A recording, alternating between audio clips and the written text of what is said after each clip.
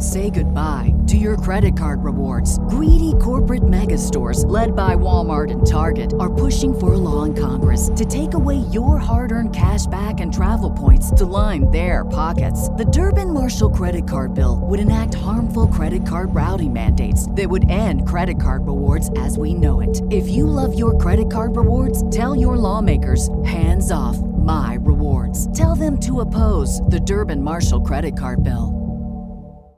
This podcast is a member of the Voices of Wrestling Podcasting Network. Visit voicesofwrestling.com to hear the rest of our great podcasts, as well as show reviews, columns, opinions, and updates across the world of wrestling. Very, very, very, Mickey, Pishy, Pishy!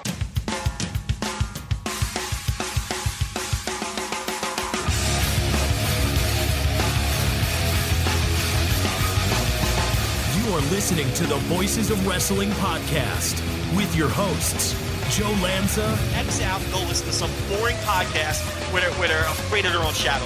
Okay? Don't listen to Joe Lanza, because Joe Lanza's not changing. And Rich Craich. Give me a name. Like him. Who delivers this guy in a big spot? Joe, don't yell at me. I like him. In the big spot, who delivers better than this guy? Stop yelling at me. I agree. And we are live here on the Voice of Wrestling Flagship podcast presented by MyBookie. I'm Rich Craich, alongside, as always, the king of banter, Mr. Joe Lanza. Joe, what's happening? How are you? Long time no talk. It's been, I don't know, 11 days or something since I last spoke. That doesn't happen very often. Yeah, I mean, we did felt like 6 days in a row. Pretty much, that. Yeah. No, we had a murderer's row of podcasts before that because we did like our our whatever the Christmas show or whatever. We did that the earlier that week. Then we previewed Wrestle Kingdom. I think we had a day off. Then we reviewed Wrestle Kingdom Night 1. Then we reviewed Wrestle Kingdom Night 2. And then it was like, I don't want to talk to you again for a little while. And the Christmas show or whatever, burying Alan here. No, I meant our Christmas show, not the Ellen Ferrell Christmas show. That we had our Christmas show. We had the Pro Res Paradise Christmas show. We had Wrestling Omakase. And then we had the I forgot we were Wrestle both on Kingdom. That one too. Yeah, I don't mean to. I lost track, and then I did a show in between all those as well. It's just unbelievable. Yes. Jesus. So that's a lot of. There was a lot of audio in a short period of time there, but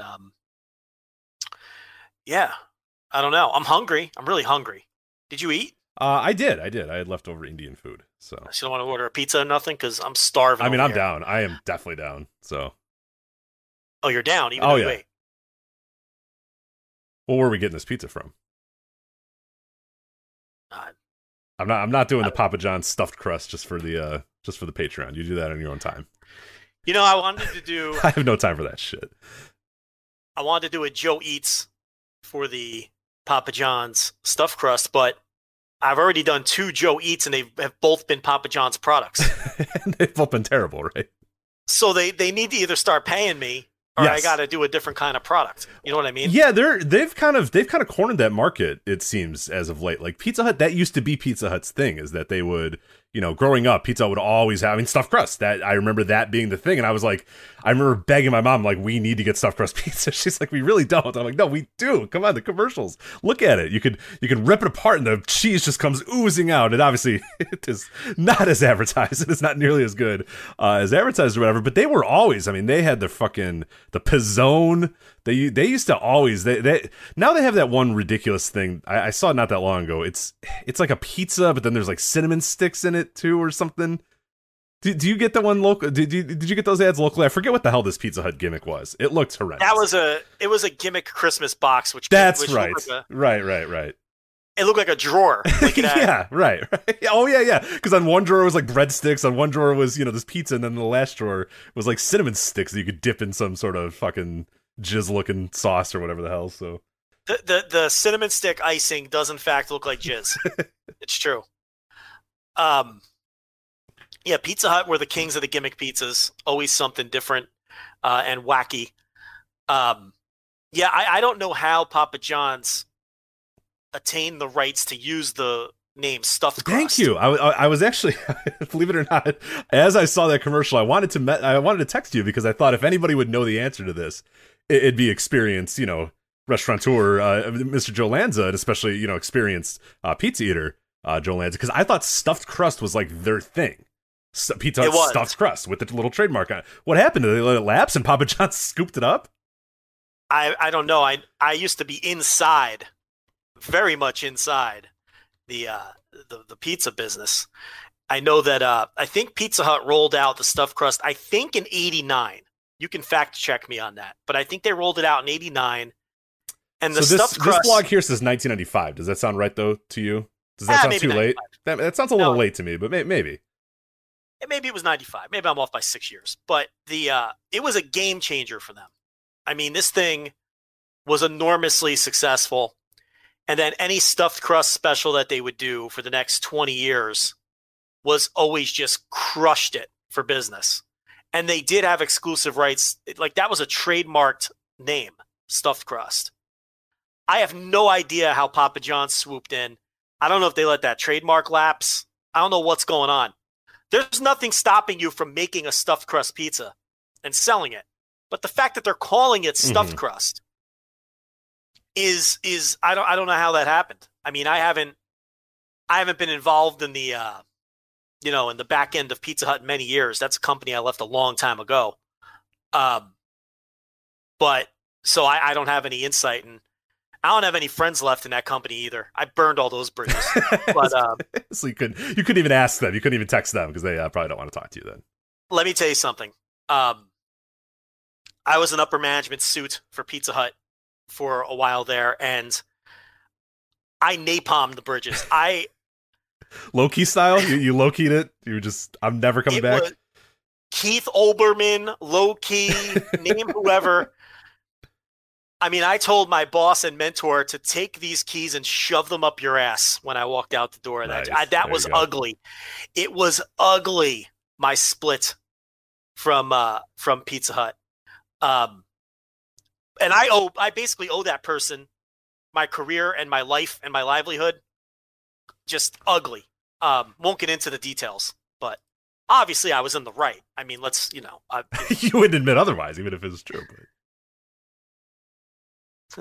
Craig, you're secretly sassy. I'm just saying. No, yeah, I trust that you were.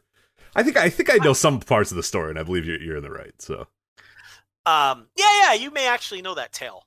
But yeah, so I don't know what's going on because the stuffed crust, like I said, that's what they hung their hat on. They tried a bunch of other gimmick concepts over the years, and you know how it would go. We'd roll out some new wacky concept like the triple decker pizza or the Pizzone or the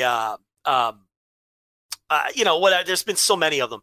They'd kill it for like 2 weeks, but then once everybody tried it once, they would never come back and buy it a second time.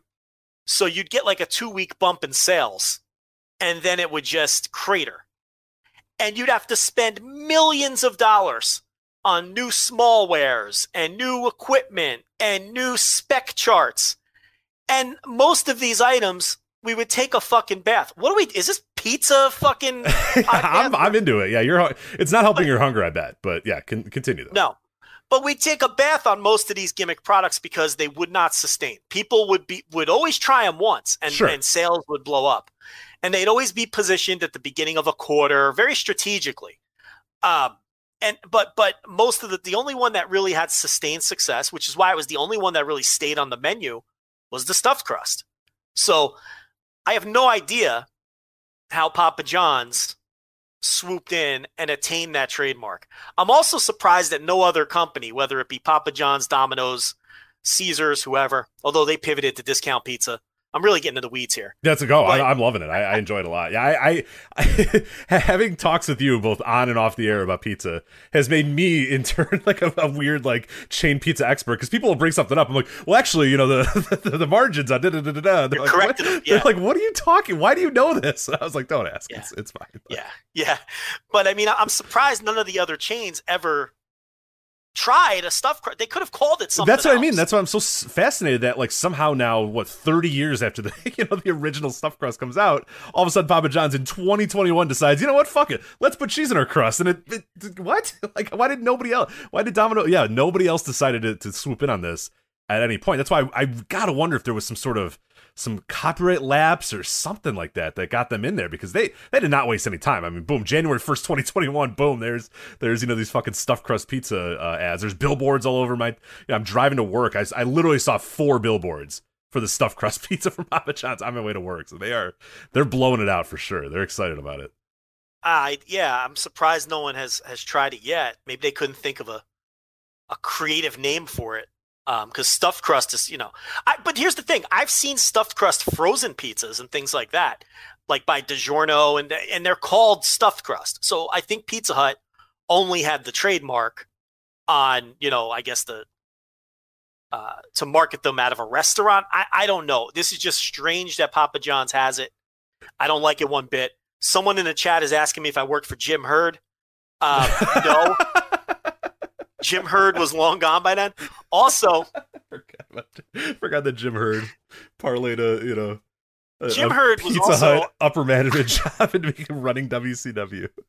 I also think Jim Hurd was on the corporate end. I worked for one of the franchisees. I worked for one of the larger franchisees. I won't say the name, but so I never. And I think Jim Hurd was long gone from the pizza business. I'd imagine, yes, yeah, he was probably done by the time I got in. But the 2 best innovations that Pizza Hut ever had were the stuffed crust and the personal pan pizza. I mean, that personal pan pizza was a game changer as well. Pizza Hut's lunch business before the personal pan pizza was virtually non-existent, and they needed a hook, and they came out with this personal pan. And you may not remember this, but in the earliest days of the personal pan, and even not that long ago, they would guarantee you that it would be on your table if you dined in 8 minutes or less. Oh, I'm aware. Oh, for sure. Because I think you got one on your birthday or something like that. So I remember being a frequent personal pan pizza guy. Eat in. I always ate in at Pizza Hut. Never took it to go. Ever. I didn't even know that you could take Pizza Hut to go. I figured in my entire life it was only a sit-down place, because we'd either go to the lunch buffet or I would get that personal pan pizza delivered, to the table. I remember we re-rolled out that 8-minute guarantee for lunch on the personal pans, and I went out and got all my store managers these like table timers. And I told them, when they order a personal pan pizza, you hand them this fucking table timer. And it's like a little alarm, right? Yeah. And you tell them to set it. And all my managers were like, Joe, you're setting us up for disaster. You're killing us here. I was like, listen, the reason it was 8 minutes is because the conveyor ovens in most of the time were 6 or 7 minute conveyor ovens. So if you could get it in the oven within a minute, you can get it to the table within 8 minutes pretty easily. So I had all these table timers. It did turn out to be a disaster because people were slapping those alarms, and we weren't meeting the times. We were giving too many away for free. So I had to yank away the table timers. But that was one of my terrible ideas that I came up with. Yeah, because 8 minutes in your head is a lot different than 8 minutes counting down on a timer. Like you might get it in 9 minutes and think, oh wow, that was quick, great, thanks. But if it's actually like beep beep beep, you knew you didn't get it in time. So yeah, that wasn't a great invention by Joe Lanza. I'm not gonna lie. There's alarms going off all over the dining rooms, and I'm just like, all right, we got to get rid of this. Everyone knows that it's late. That table knows that table got it late. Now they're pissed. Correct. Yeah, just not great. Bad instincts. I didn't have perfectly honed instincts on that one. But yeah, those are the 2 big innovations. I mean, someone brought up the Bigfoot pizza in the chat. Do you remember the Bigfoot? Yeah, pizza? the Big Italy. It was called the Big Italy, right? The Bigfoot, Big Italy, or something like different. that. 2 different pizzas. The Bigfoot was a big sheet pizza that came out probably in the early 90s. That was a fucking disaster because it would take up like 1/3 of the oven space. Yeah. Mm-hmm. So if somebody ordered like 2 or 3 of them, we were fucked. Like you had to wait for these things to go through the oven before you can trail it with anything else. The Big Italy, now there was the New York style pizza, which was Pizza Hut's attempt on the floppy New York style traditional Neapolitan pizza. Of course, didn't even come close to replicating it because you have the cheap frozen, right? Yeah. Mozzarella cheese. It's terrible dough. Yeah, just horrendous dough. Yeah, that's not going to work. Dough was actually the closest. Like the cheese and the sauce is what made it so not the real thing. The Big Italy, I'm trying to think. That may have been a re-imaged Bigfoot, so you might not be totally wrong. We've had so many of them over the years. I get them mixed up in my head.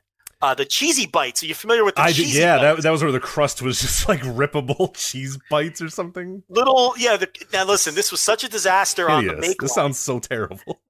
This was the worst for on the make line for the employees, because they'd have to make a hand tossed pizza, right? Then make it like a stuffed crust with the cheddar cheese instead of the mozzarella cheese. So then you make it like a stuffed crust. And then you have to take like this crust press device, press it onto the pizza to form the This is already taking too long for a chain pizza restaurant. It gets worse. Then after you press it with the gimmick, you then have to individually turn each cheesy bite piece like 90 degrees. Wow. See, I always thought they came pre-made. I had to assume that those had to be pre-made, given the amount of work that was going to have to go into making those. I cannot believe you had to individually fucking turn these crusts a certain way. That sounds terrible. That sounds like every pizza now took 20 minutes to make. Yes. So especially in the beginning of the rollout where people didn't get their speed down yet, it's like if one person ordered 5 of them, you were fucked for the next hour. Everything behind that order was late because you had to call everybody over. Come on, we got to twist the cheesy to get over there and help to turn the fucking crust 90 degrees. Do you remember the Pizza Hut Chicago deep dish pizza attempt? No, because I don't think they did. I don't think they rolled it out here. I don't think they had the balls to do it in Chicago. So I don't remember that at all. Yeah, they probably avoided that in the Chicago. Yeah, I'll be honest, I never heard of it. Now, yeah, everybody would have laughed them out of the room, and they probably would have never been able to show their faces again. So yeah, that didn't happen. It actually didn't taste bad for a Pizza Hut pizza. Like it actually, but again, so many steps. Like you had to for the dine-in restaurants, you had this sauce on top of the cheese, right? Mm-hmm. And it was like the flaky, buttery fucking gimmick crust. You had to bring it out to the table on a pizza stand, put it on top of the pizza stand. They went fancy with this. Then the servers had to take a cheese grater with fresh Parmesan and grate the cheese on top of this pizza in front of the befuddled customers. Why, though? That's not how... Because the whole gimmick behind it was table presentation. Okay. Like they wanted this to be Pizza Hut's take on fancy table presentation. The problem is people would bring their families to Pizza Hut with 8 screaming kids. They didn't want They don't give a shit about the Parmesan, the shaved Parmesan. They don't give 2 fucking shits about the shaved Parmesan. Would you like some shaved Parmesan? They were all like, no. Just get this fucking pizza on my table so my stupid kids stop talking. Yes. I just want to feed these kids and go home. So that one was another short-lived one that they never brought back. I mean, they're all coming back to me now. There's just so many. But yeah, I think now I have to do. Maybe I'll do it tomorrow. How about that? At Joe Eats, we'll get the Papa John stuffed crust in here. $5 tier, patreon.com. People are going to think we did this on purpose to plug the Patreon, but this was not organic. I had no idea. We were kind of low on topics, so I said, Joe, what do you want to talk about? You said, we'll figure something out. And then you got hungry, and that's what led us here. So I am hungry. I had some imitation crab meat, but that didn't hold me over. Why would you do that to yourself? I love that stuff because it was fast and easy before the show. I didn't have time. Hold on. How do you eat this imitation crab meat? Right out of the fucking package, baby. You gross ass. What do you just drop it? You just take rip the top off. Yeah. Take apart the the clamp, and then you just go in there with a fork, and you're at it. Well, if it's flake style, yes, I use a fork. But if it's like the crab leg style, the ones that are shaped like you legs, just go hands in. I go hands in, and then I eat them like string cheese. Like I pull them apart like string cheese and eat them. Yeah. No, I love the imitation crab meat. Listen, I'm going to tell you why. 0 fat, 0 calories, packed with protein. Where else are you going to get like 16 grams of protein per serving with 0 fat and 0 calories? Look, summer's coming. Sun's out, guns out. You're selling me on this because I'm experimenting with the nurse is trying to go vegetarian since the last few months or whatever. So to kind of support her, I'm trying to do the same as well because I don't want to be like, yeah, honey, how's your tofu as I'm eating like a delicious steak, So I'm like, all right, well, when she's here or whatnot, I'm gonna try to do it. We are struggling with finding protein, so I don't know, maybe I have to jump into the imitation crab meat. The packaging scares me a little bit. And the amount of times they say imitation kind of frightens me as well. So it's just Pollock. Yeah, it's Alaskan Pollock. It's Alaskan John Pollock. That's it. It's not like anything exotic. It's just whitefish is basically right, but they can't call it crab because it's not crab, but it's right. It's a different type of fish, right? Yeah, it's just cheap whitefish. But the thing is, like, no calories, no fat, packed with protein, a lot of sodium though. So if you have a high salt diet, you might not want to add that to it. But I have a very low sodium diet. I don't even cook with salt, so I could afford it. You know what I mean? But basically, all it is protein and sodium. If you read the back. It's like eating like protein-filled water. There's like nothing to it. Right. It's, so, I didn't have time. I was going to make pork chops tonight, but, time snuck up on me. So I had to tell TLB, listen, you get home, you're on your own. It's a cereal night for you.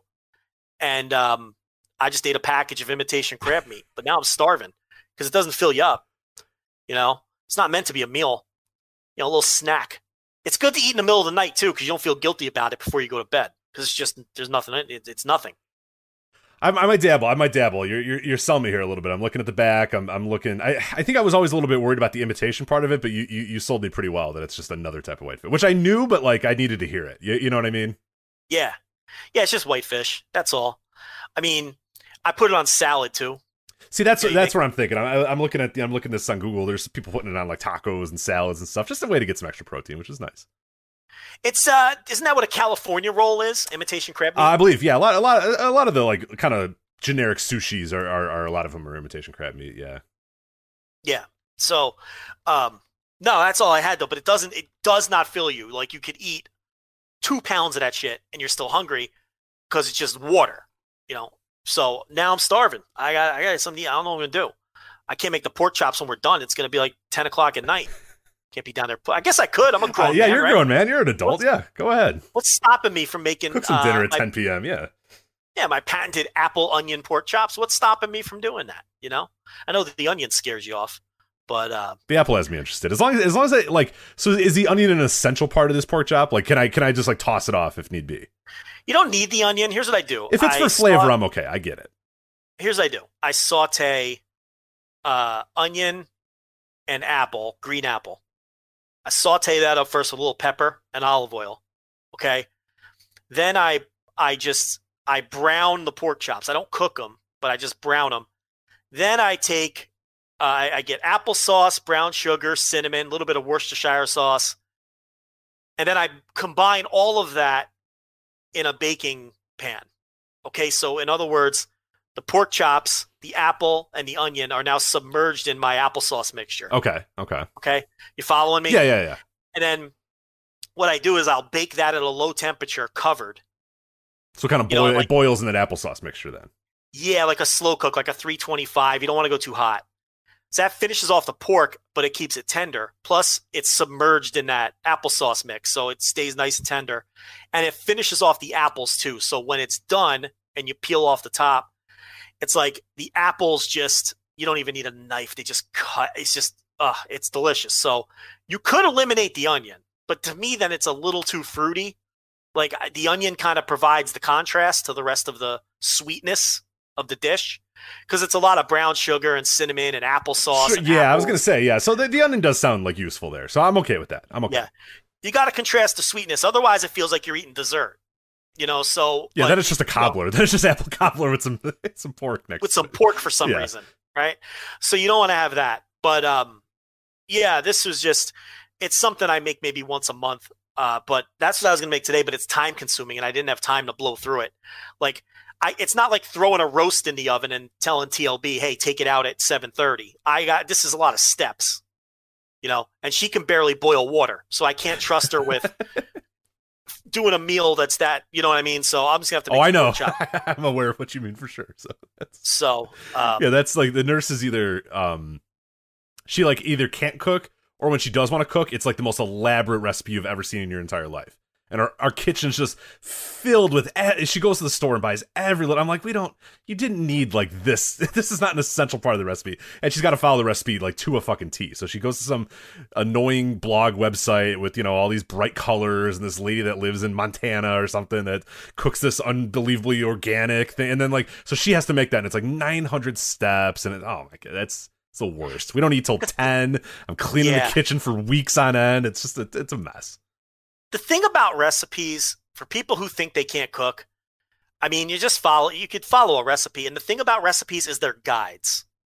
You can substitute ingredients. Like, you don't need to buy, like, if it calls for, I don't know, tarragon seed or right. Well, yeah, she'll go and get like an entire, and I'm like, what are we gonna do with this? And then, like, we have our little, like, Lazy Susan thing or whatever, the little thing that has all the spices, and it's just filled with these like things that we've used 2 drops. Oh, it needs black toasted sesame seeds. No, it doesn't really need the black toasted sesame seeds. Like, it's okay. Yeah, whatever you have in the house is all right. Right. Like, just we have sesame seeds. Just put those in. They're fine. Right. So that's what people don't get sometimes. Like, yeah, the gist of it, like the cooking times and the temperatures. Sure. Those are things you don't want to fuck with. But you can substitute ingredients to your liking, or recipes are just guides, And a lot of people's recipes just don't jive with me. Like, I love Gordon Ramsay. I think he's funny as hell. I love when he insults people. The guy's tremendous. I watch all his shows. It's great garbage entertainment to just put on. His recipes never work for me. Like, it's either because I'm an imbecile and I can't do them properly, or his cooking style just doesn't jive with me. But either way, it just doesn't work for me. But then, like, if I try like a Rachel Ray recipe, they always come out tremendous. So that's the other thing too. You got to like experiment with different kinds of recipes from different chefs and different people as well, to see what suits you and what your palate enjoys and your cooking style and all that too. So, yeah, I don't know. Now I'm a little embarrassed because everyone knows I make Gordon Ramsay recipes, but and Rachel Ray recipes. Hey, listen, I'll look anywhere for food. It doesn't matter. I mean, and like I said, you then adjust from there. It's like they might be using some ingredients you don't like, but there's just something about Gordon Ramsay's recipes. They never work for me. I'm never happy with the outcome. And they look easy enough. He makes it sound like the easiest thing in the world. Like, no matter what he's cooking too, like, it's like he makes you feel like an imbecile if it's not easy for you. That's the other thing. And I don't know. I like when he insults other people, but not you. I like you don't like him knowing that he would probably insult you if he came over and you drop that plate on his. You don't even take one bite of it and just throw the fork down and go, "What the hell is this?" Like, you're like, I don't know. I'm usually good. Don't call me an idiot sandwich. Call someone else an idiot sandwich with the bread. That's the best fucking meme I've ever seen. I still love that one. I've seen it 1,000 times. The 2 slices of bread next to that girl's head. And he tells her, "You're an idiot sandwich." That's just What are you? And she goes, "An idiot sandwich." Yeah, she answers it. She answers it for him, which is the best part. Yeah.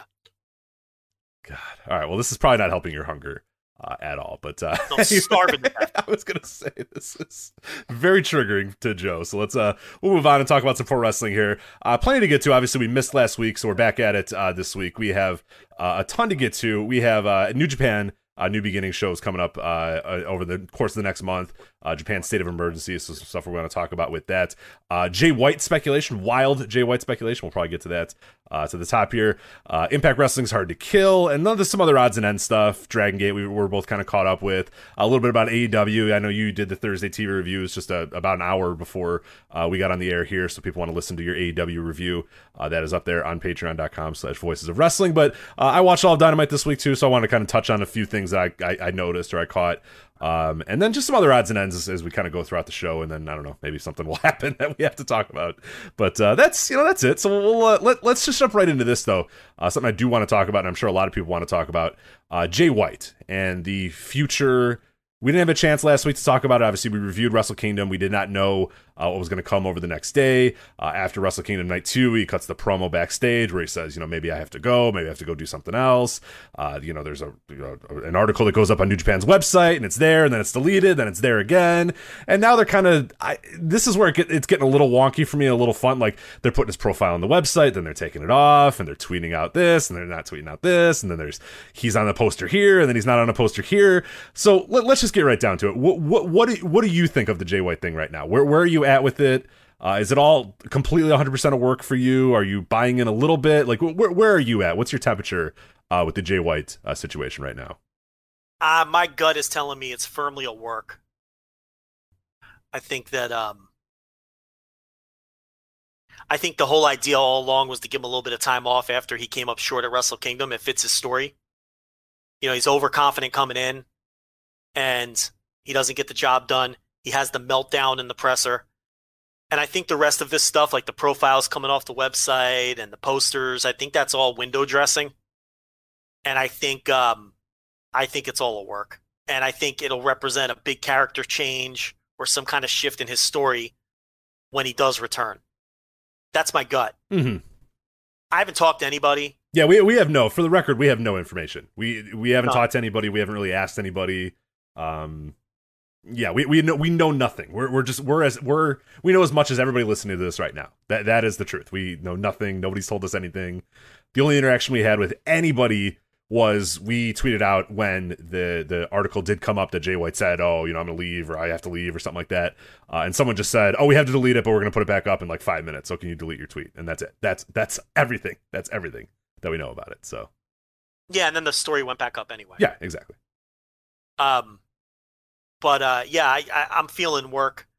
If it's not, I mean, we know all we know is what everyone else. We know what the JCast said, and we know what Dave Meltzer said, just like everyone listening. And that's very much conflicting information.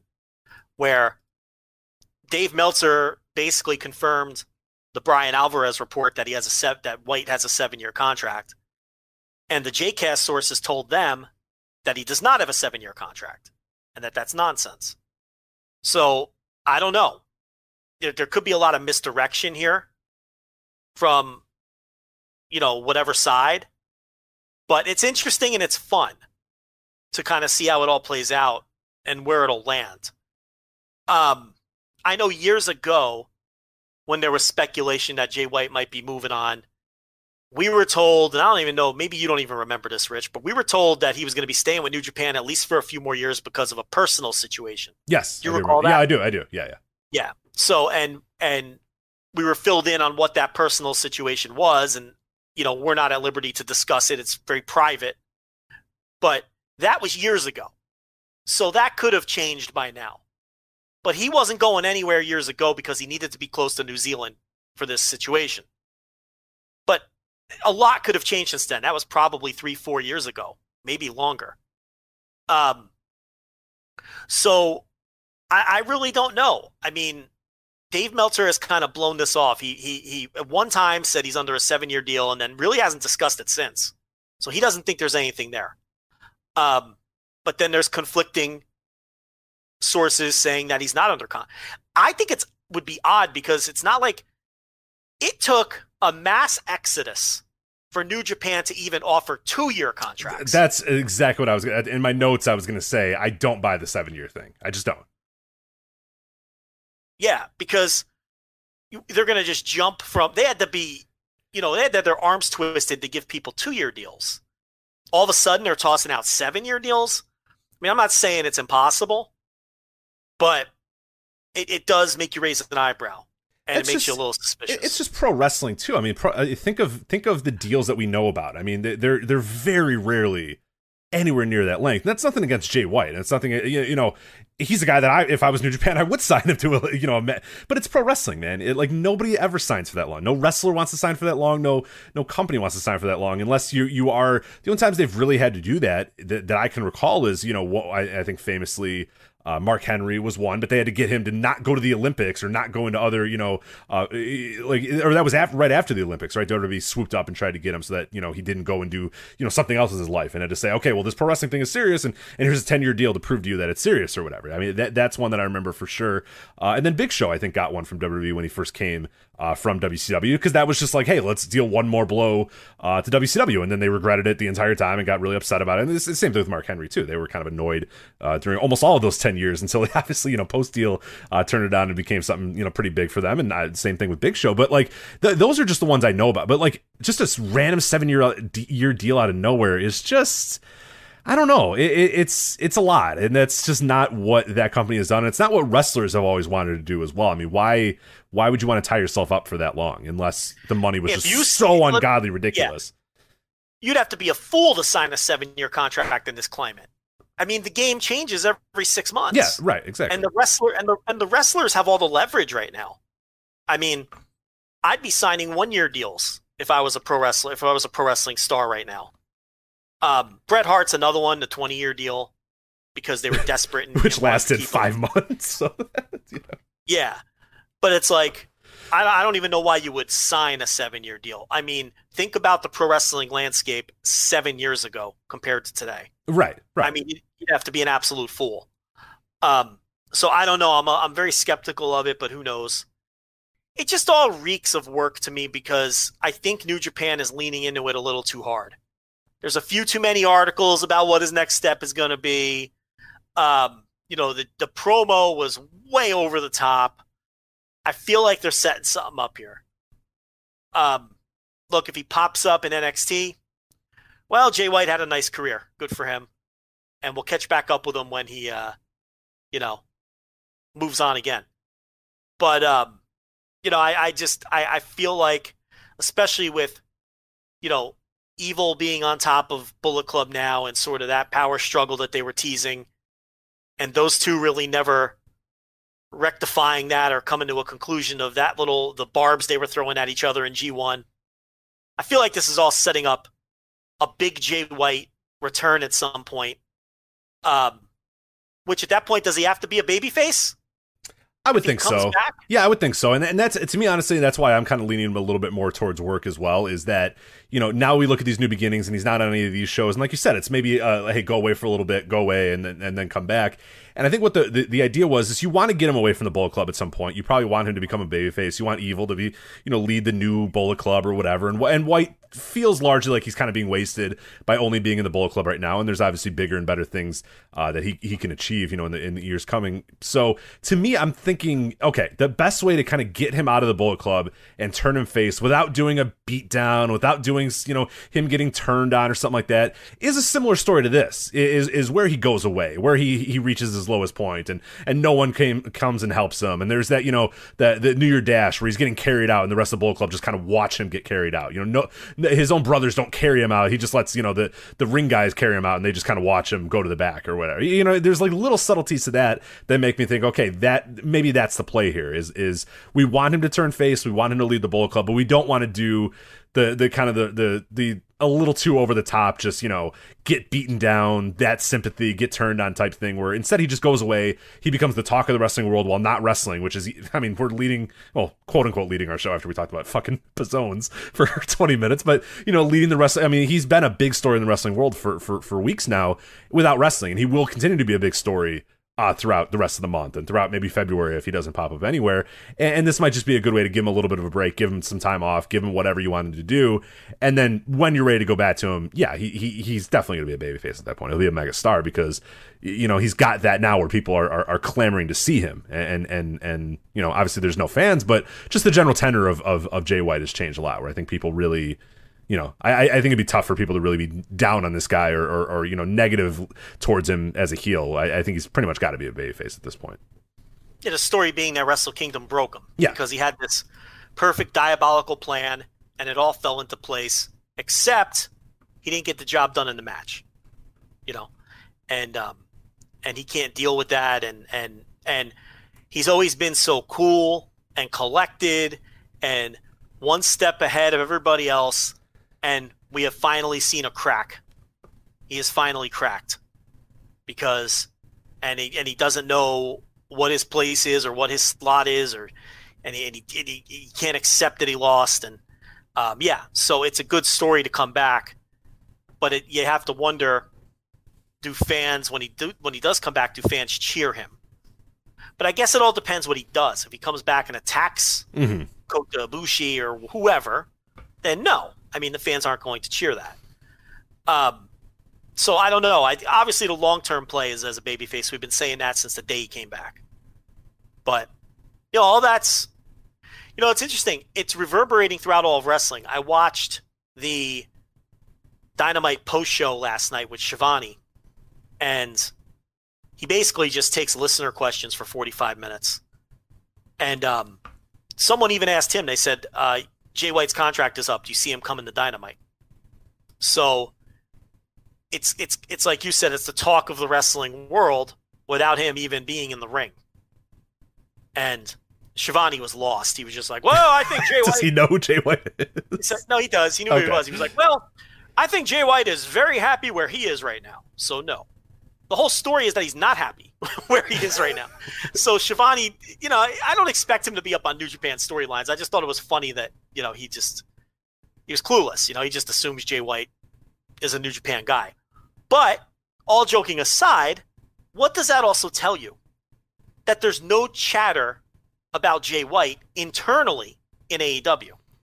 Because how did he answer it? Because there's a way to answer it where I would say, ooh, where he's kind of like, oh, well, you never know what the future could hold. I have no idea. There's ways that he would answer, but you said like he's just like, I don't know. Blew it off like he had no clue what was happening. Yeah. And it wasn't like he was hiding something. Like if there had been chatter the last 2 weeks inside the locker room or in meetings or whatever about, Jay White, who knows? We gave this guy a call. His answer would have been much different. Sure. Right. Not that he would have led fans on, but he would have been different. He was just so flippant and just disregarded the question like it wasn't even worth his time. He was like, oh, well, I think Jay White's very happy where he is right now. And then he just read the next question. So that tells you that at minimum, it doesn't look like Jay White is the talk of the AEW locker room. So is that a clue into, because let me tell you something. If I'm Tony Khan and there's talk that Jay White has interest in NXT, which was the talk a couple of weeks ago, and there's talk that Jay White is leaving New Japan, how do you not pick up a phone? I'm flying to Japan if that's the case, or I'm flying to New Zealand. I'm flying wherever he is and going, dude, before you think of NXT, please let me pitch you.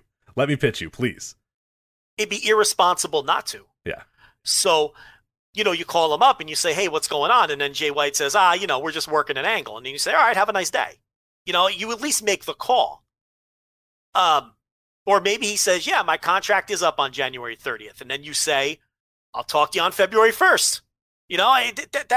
So it's like, that's why, the Schiavone thing, I don't think it's like this big reverberating addition to the story, but it's a little clue. Mm-hmm. He really acted like it was like nothing.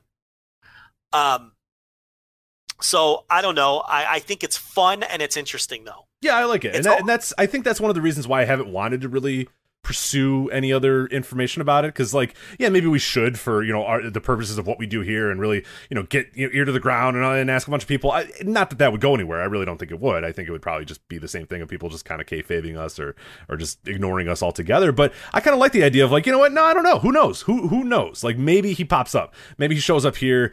But wherever he does pop up, I'm watching it when it's going on, because it's going to be a huge moment, a real fun moment. If it's coming back to New Japan, if it's debuting in NXT or whatever, it'll be a really, really cool moment no matter where he goes, and that's awesome, because he's a guy that I've always, we go back to the history of the show. First time we saw him as a young lion, you and I are on record saying that dude's going to be a star no matter what. We don't know how we don't know exactly what it's going to be, but that dude's going to be a star. I didn't expect it to be, this switchblade character that he is right now. But we were watching those matches with David Finlay and saying, yeah, that dude will be a star in this company no matter what. They will make this happen. And it's cool that is happening at on some level. But yeah, obviously, selfishly, I wish he would go to, New Japan or stay with New Japan and not go to NXT. But, if he does go to NXT, then okay. And we've always said that what's really cool about New Japan and what they've been able to do almost better than really any other company in the world over the last decade is when a guy leaves, they just go, all right, cool, boom, next guy up. They don't get, it doesn't cripple them. Kenny Omega left in the height of his powers, and they just went, all right, cool, and just moved on and had an incredible year in 2019 without him. It didn't even skip a beat, largely because Jay White was ready to go, and they said, all right, cool, you're up, boom, there you go, and then Jay White was the guy. You know what I mean? And it's awesome. It's really, really cool. Oh yeah, I discussed this in my Q&A last Friday behind the paywall. If New Japan loses Jay White, it's essential. No disrespect to Jay White. They won't skip a beat. No. It won't matter at all if they lose Jay White. That's not to say it wouldn't be very advantageous to keep him, because I do think he could be a huge money-drawing star. You could argue he already is. But if they lose him, it's they have so many people on the bench. Boom, Will Ospreay. Boom, Great O'Khan. They wouldn't skip a beat if they lost Jay White. And that can be true while also saying that he can be a next giant star for them for a decade. All of those things can be true at the same time. Right. But they are so well positioned, and they're always restocking the bench to where I don't even think Jay White would be a catastrophic loss. There would be two difference-making losses for them. That'd be Tetsuya Naito and Kazuchika Okada. And I don't even think either of those losses would be crippling, but I do think those would make a dent. They could lose anyone else, and it does not matter. Like, at all. Like, I really don't think it would matter at all. They lost Shinsuke Nakamura and AJ Styles in one day. Yes. And had their greatest year, their best business years, since their peak in the 90s, in the years that followed, losing both of those guys. That was Kenny Omega, as I said, in the peak of his powers, and didn't skip a beat. And they weren't even as deep when they lost. No, they weren't at all deep. Yeah, now like you said, now there's 2, 3, 4 guys that you can move up right away. I mean, right now, like you said, Jay White goes away. You go, okay, cool. Will Ospreay, you're up. Okan, you're up. Hell, if you really want to, Jeff Cobb, you're up. You know what I mean? Like, I don't think they do that with Cobb, but like, yeah, Ospreay and Okan are right there, ready to go. You have enough guys. You have your Sonata. You got your kind of upper mid carders as well that can easily move up. Yeah. I mean, there's plenty of guys on the bench, and then the bench goes another layer deep. It's not just that first layer of guys that are on the precipice. Okay, you've got all the guys that they're developing on the Aminu, Shooter Aminu went on. That guy's going to be a star when he comes back. You got Carl Fredericks just baking away in LA, waiting to be able to come back to Japan. So they have the bench is very deep. I don't think they would miss Jay White from a business perspective at all. Of course, you want to keep him. Do you think, and this was a theory pitched by both, I think it was Joel Abraham in our Slack chat. It was a whole conversation in our Slack the other day, and it was past 9 p.m., so I know you didn't see it. The basic point was, I read them at 4 a.m., Joe. I catch up with them. That's true. Right when I'm heading to the sack. I always feel bad because I'll respond to somebody and I'm like, this conversation was like 3 hours ago and they're clearly sleeping now at this point. So like ships passing in the night. Yeah. But the basic premise was, if New Japan is planting all of this, right? First of all, they need people like us talking about it, which we're leading off our show with. Yes. So you take down his profile. They know that's going to get people like us talking. Yeah, Sean Ross Sapp at Fightful. It was an article everywhere. Yeah.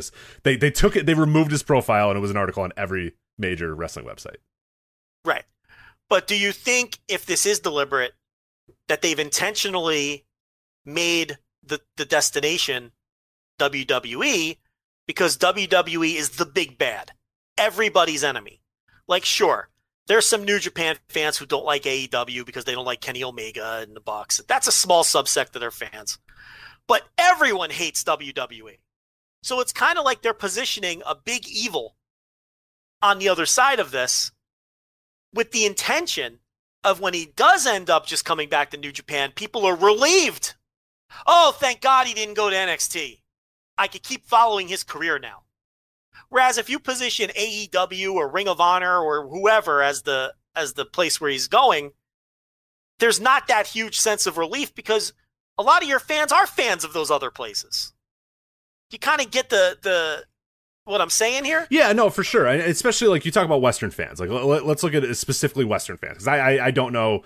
I don't even know how much this is resonating with, the Japanese fans or whatever, and I have no idea. I know the pulse of the Western fans. I don't know, the pulse of the Japanese fans, but I know the Western fans. You're absolutely right, because if the idea was Jay White's going to go to AEW or New Japan, I wouldn't be so sure that there wouldn't be a lot of fans that would say, you know what? I like Jay White. That'd be kind of cool if he was on AEW every single week on TNT, right, on my cable or whatever. That's easy. Like I definitely have buddies that were like, hey, what's going on with Jay White? Is he going to go to AEW? And I was like, I haven't heard anything about AEW. And they're like, oh, all right. Well, hopefully he stays. It was always like, oh, well, all right. Well, cool. Well, hopefully he stays in New Japan then. Like, initially the question is, is he going to AEW? And I was like, no, I don't think so. And they're like, oh, all right. Well, then I just hope he's, I don't want him to go anywhere. And you're absolutely right. The Western fans, the heel in this case is WWE, is NXT, is whatever. So that, yeah, it seems definitely strategic in that sense where, if he were to go, and if or he's teasing that he's going to go, if he comes back and shows up on New Japan, it's like, the conquering hero. He told WWE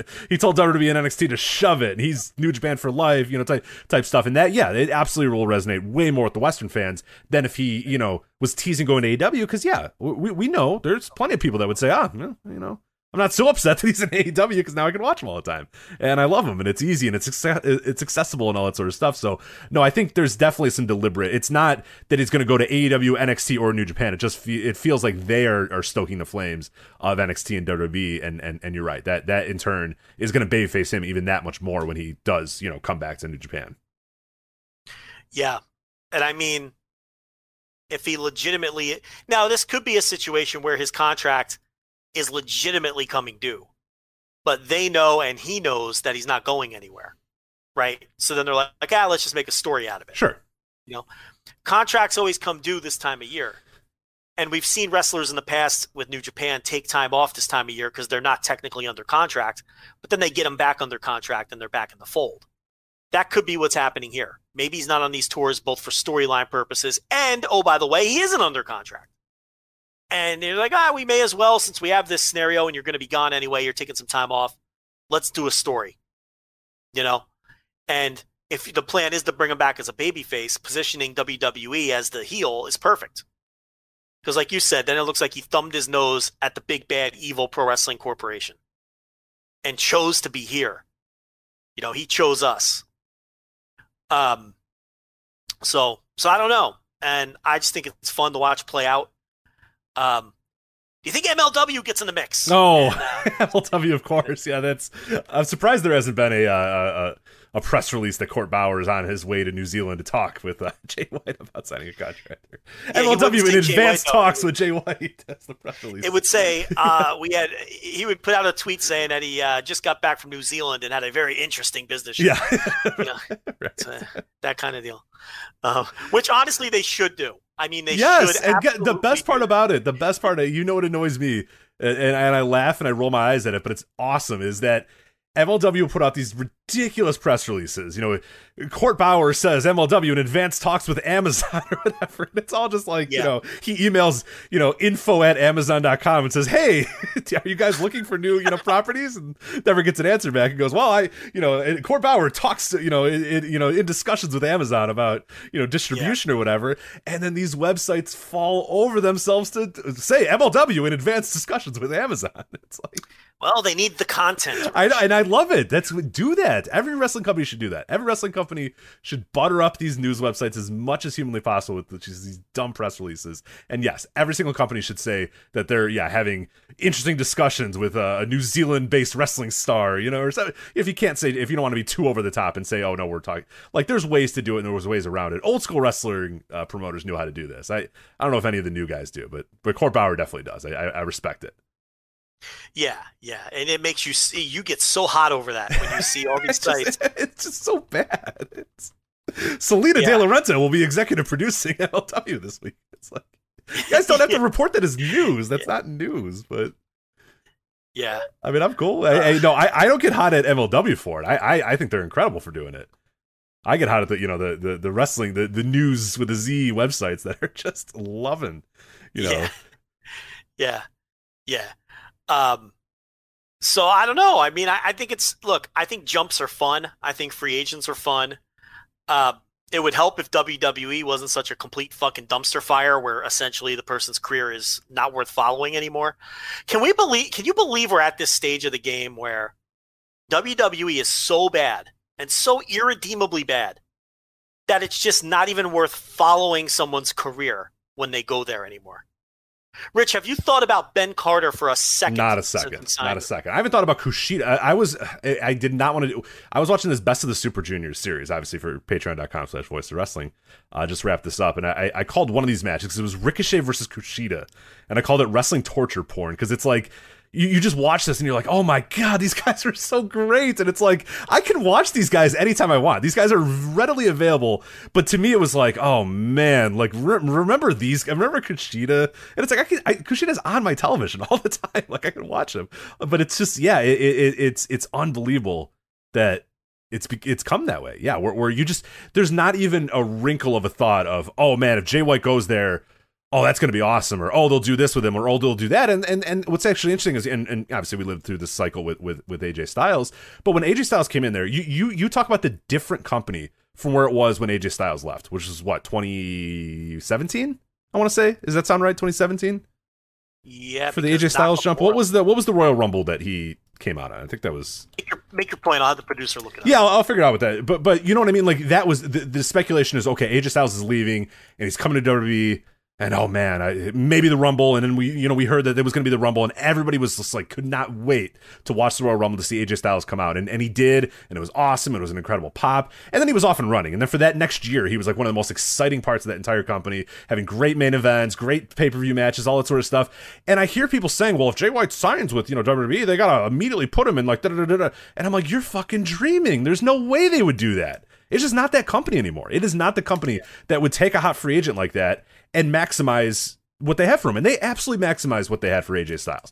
Absolutely 100%. They got this guy at the peak of his New Japan run, at the peak of his, people really buying in AJ Styles. It's like one of those really great, tremendous wrestlers. And they made him one of their top stars right out of the gates. He came out in that Royal Rumble and he was a made man from that point forward. And he's been a made man ever since then. And obviously he's not the star power he was before, but there is zero chance. I'd literally put it at a 0%. If I was a betting man, I'd say 0% chance Jay White comes out at the Royal Rumble and Jay White, is pushed in main events. And there's no fucking chance. He's gonna go to fucking NXT, you know what I mean? And to dabble around with Kyle O'Reilly and Roderick Strong and the rest of the crew that never leaves. It's just like the I hate to use the term, but the universe that Jay White would be entering is so much of a different universe than what AJ Styles was entering 3-4 years ago. It's night and day.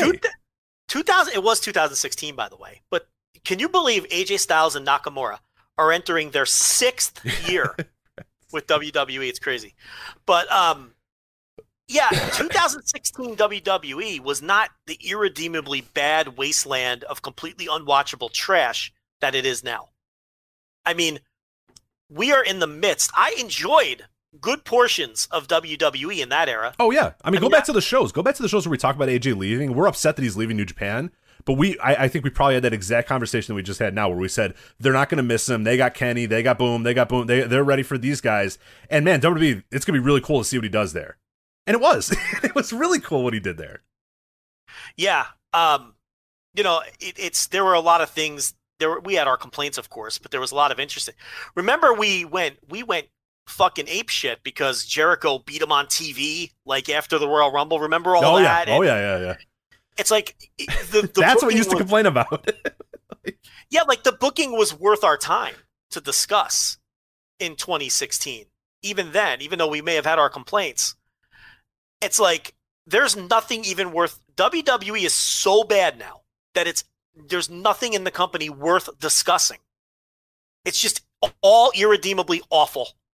We are truly in the midst of what I honestly believe is the worst run of a Major League Wrestling promotion in the history of the earth right now with WWE. That's how bad it is.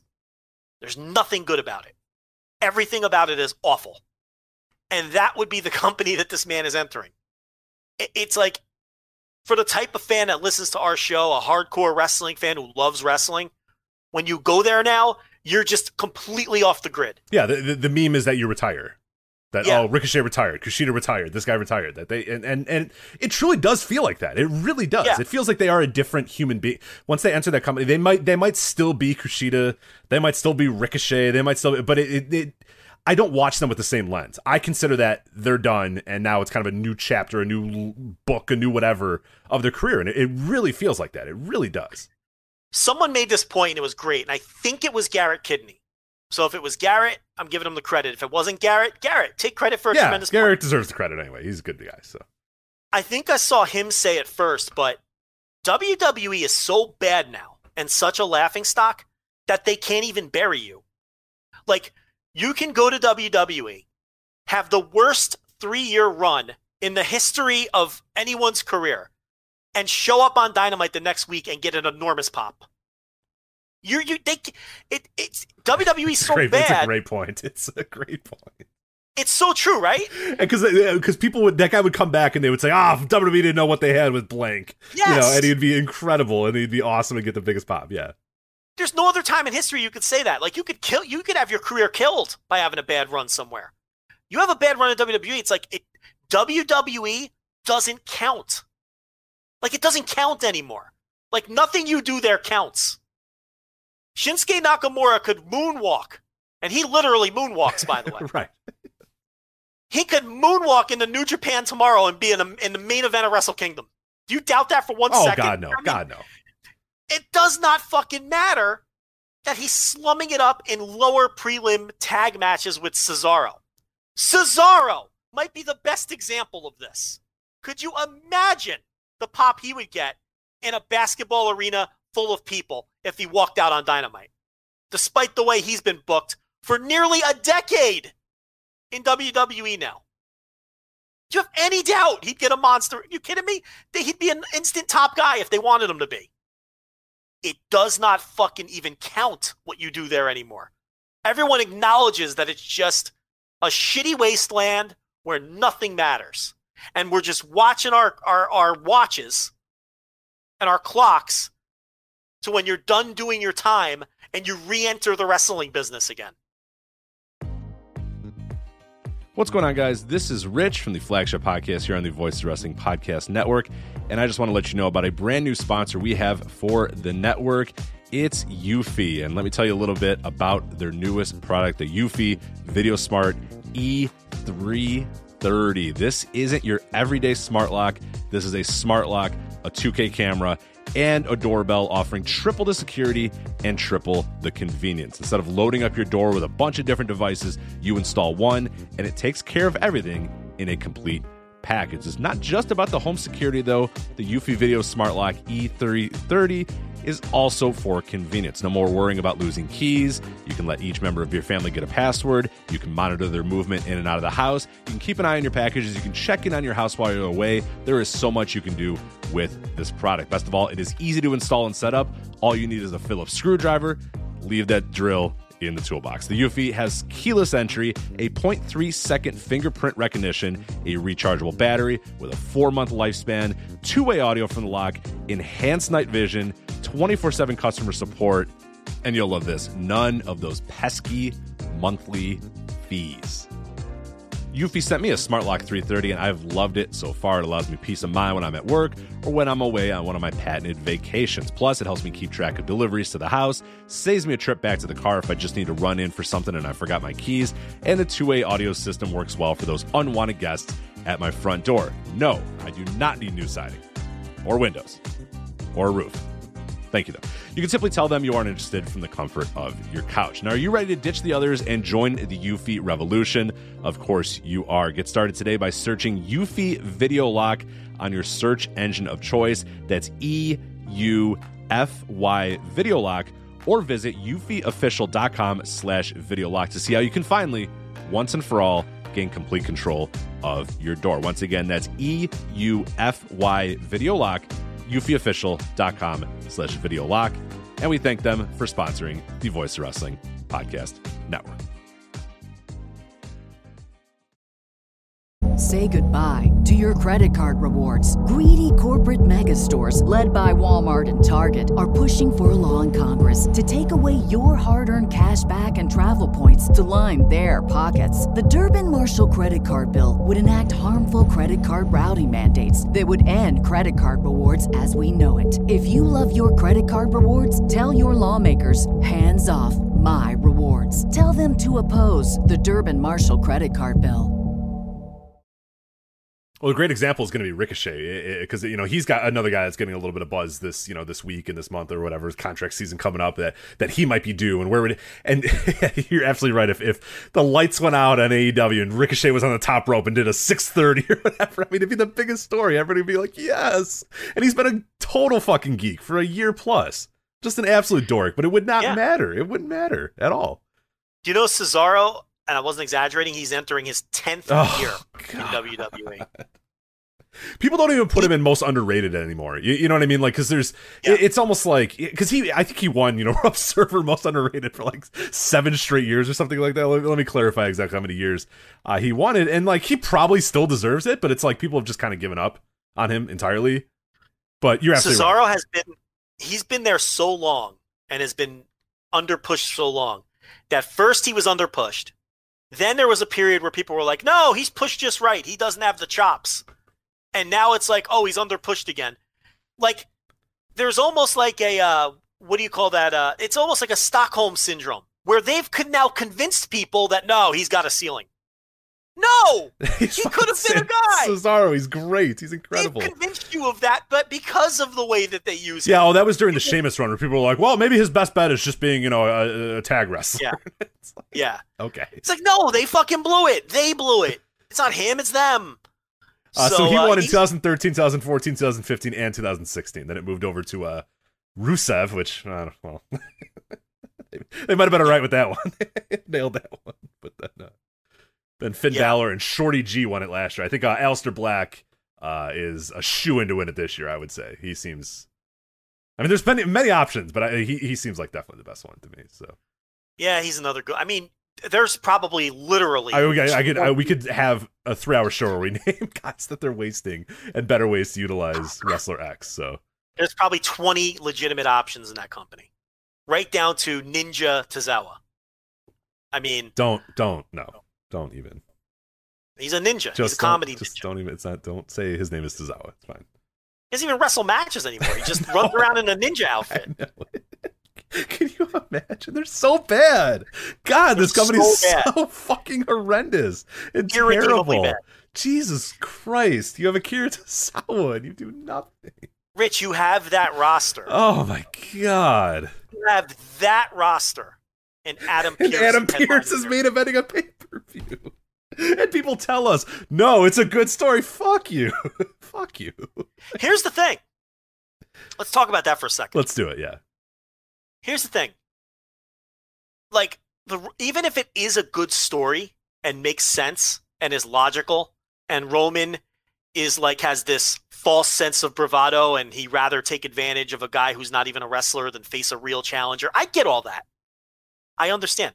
Even if it makes sense and it's a good story, the fact that they have to tell that story with an agent, with the roster that they have, is a condemnation enough. That's enough to shit. Like that, you shouldn't have to tell that story and twist yourself into a pretzel and do things with an agent when you have a roster that's stacked and that deep.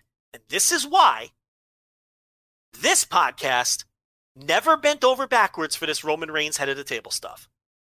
We acknowledged he was performing well. We acknowledged it had a chance to revive his career. All of those things are true. I think he's doing a great job. I think this could be the catapult to a face turn someday, and he can finally get over the way everyone thought he could. But we kept that at arm's length because you have to keep everything in that company at arm's length. Rich knew immediately that the Uso was going to end up turning and joining him, okay, months ago. And then we never heaped all the praise that everyone else is heaping because what's the end result? Adam Pearce. Because you know this is how they do things. You know, there's no stars that are going to be made out of this. There's no one's going to be elevated because they've killed everybody off. Remember the Big E? Oh, this is a great opportunity now for Big E to move up the ladder. Yeah, again. Defeat Roman. Okay, guys, sure. Do you remember the pounding I took? The pounding I took for saying that Big E is dead wrong and he needs to stop rolling down the aisle and being the fucking New Day comedy guy.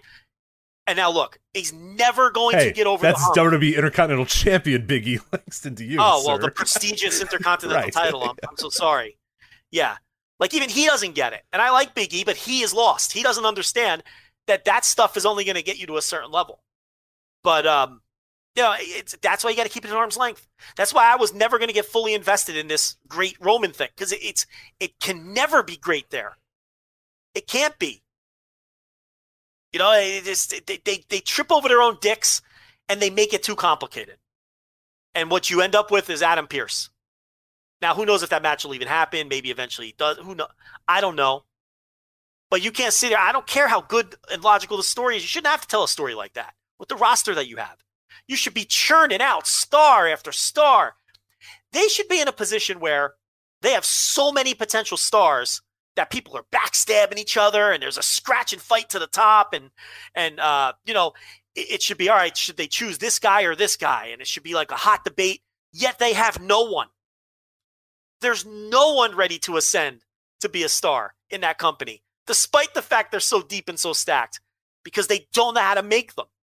It's the biggest indictment, and it's part of the reason why they are the worst wrestling company in the history of the earth right now. major league company.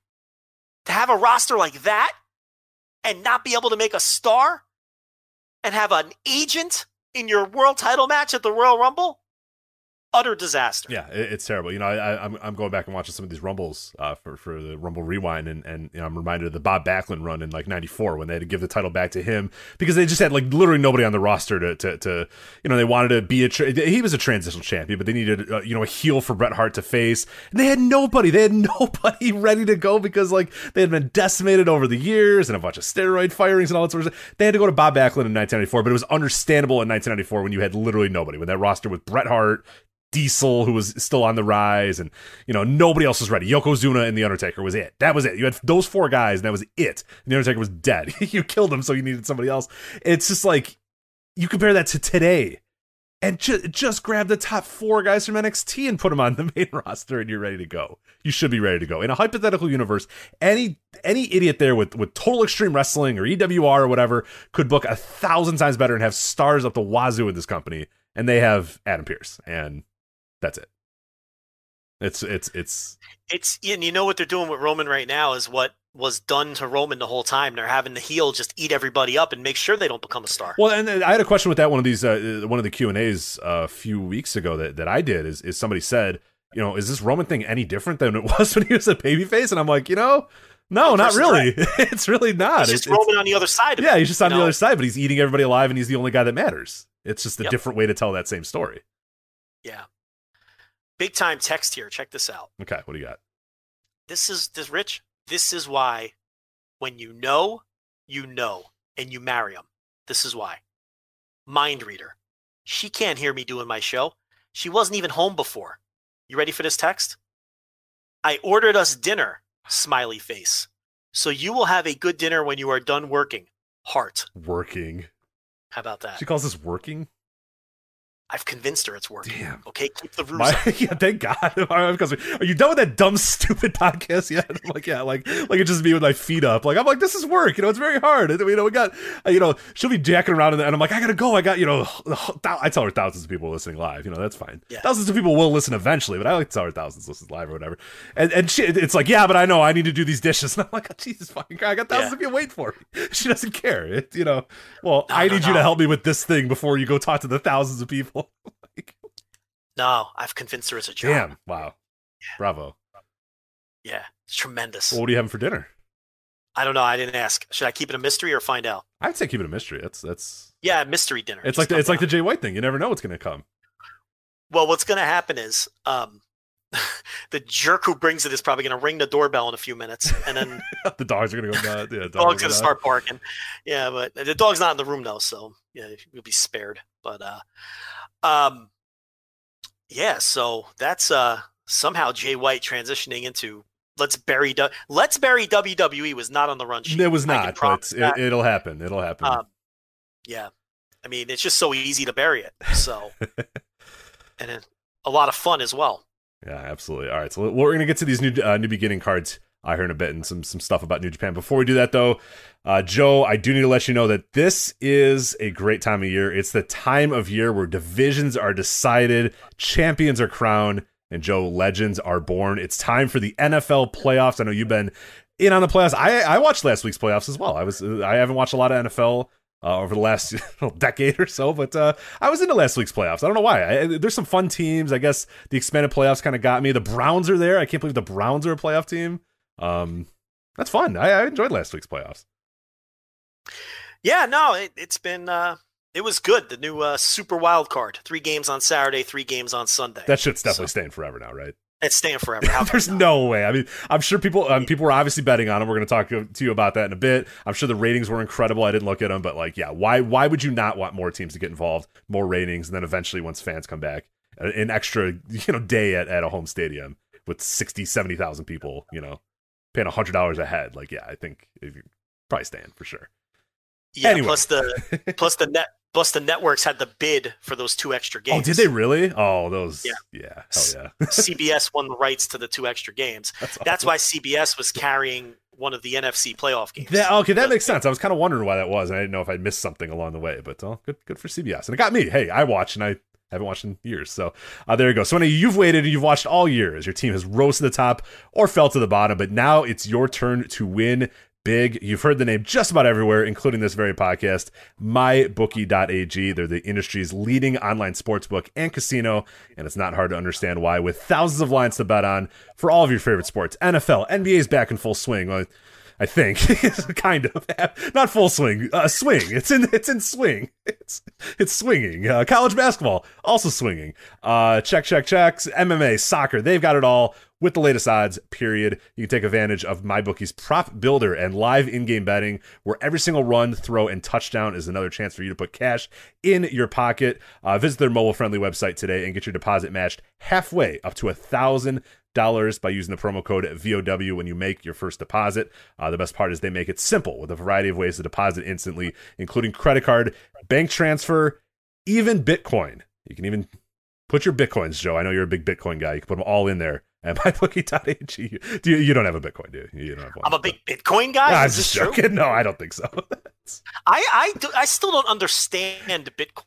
Like, I tried to have someone explain it to me. The problem is if you ask a Bitcoin guy to explain Bitcoin to you, it's terrible because, like, they are convinced that they're going to become millionaires. And the thing, I hate to bury Bitcoin as we're talking about MyBookie, which allows Bitcoin deposits, but, like, I understand it, but then I also don't understand it. But then it always just turns into, like, somebody got high and is like, but all currency, man, is just like what you think it is. And I'm like, all right, we're done. Here's the thing. I understand the idea of alternate currency. Yes. That's not what confuses me. Here's what confuses me about Bitcoin. I'm like, all right, how do I acquire Bitcoin? They're like, you got to mine for it on the internet. What the fuck does that mean? That doesn't make any sense. Like, oh, yeah, man, you got to get your computer, and your computer has to mine for it, and you have to discover it. And I'm like, what? This doesn't even sound real. So that's where it loses me, and I throw my hands up, and I'm like, fuck your Bitcoin.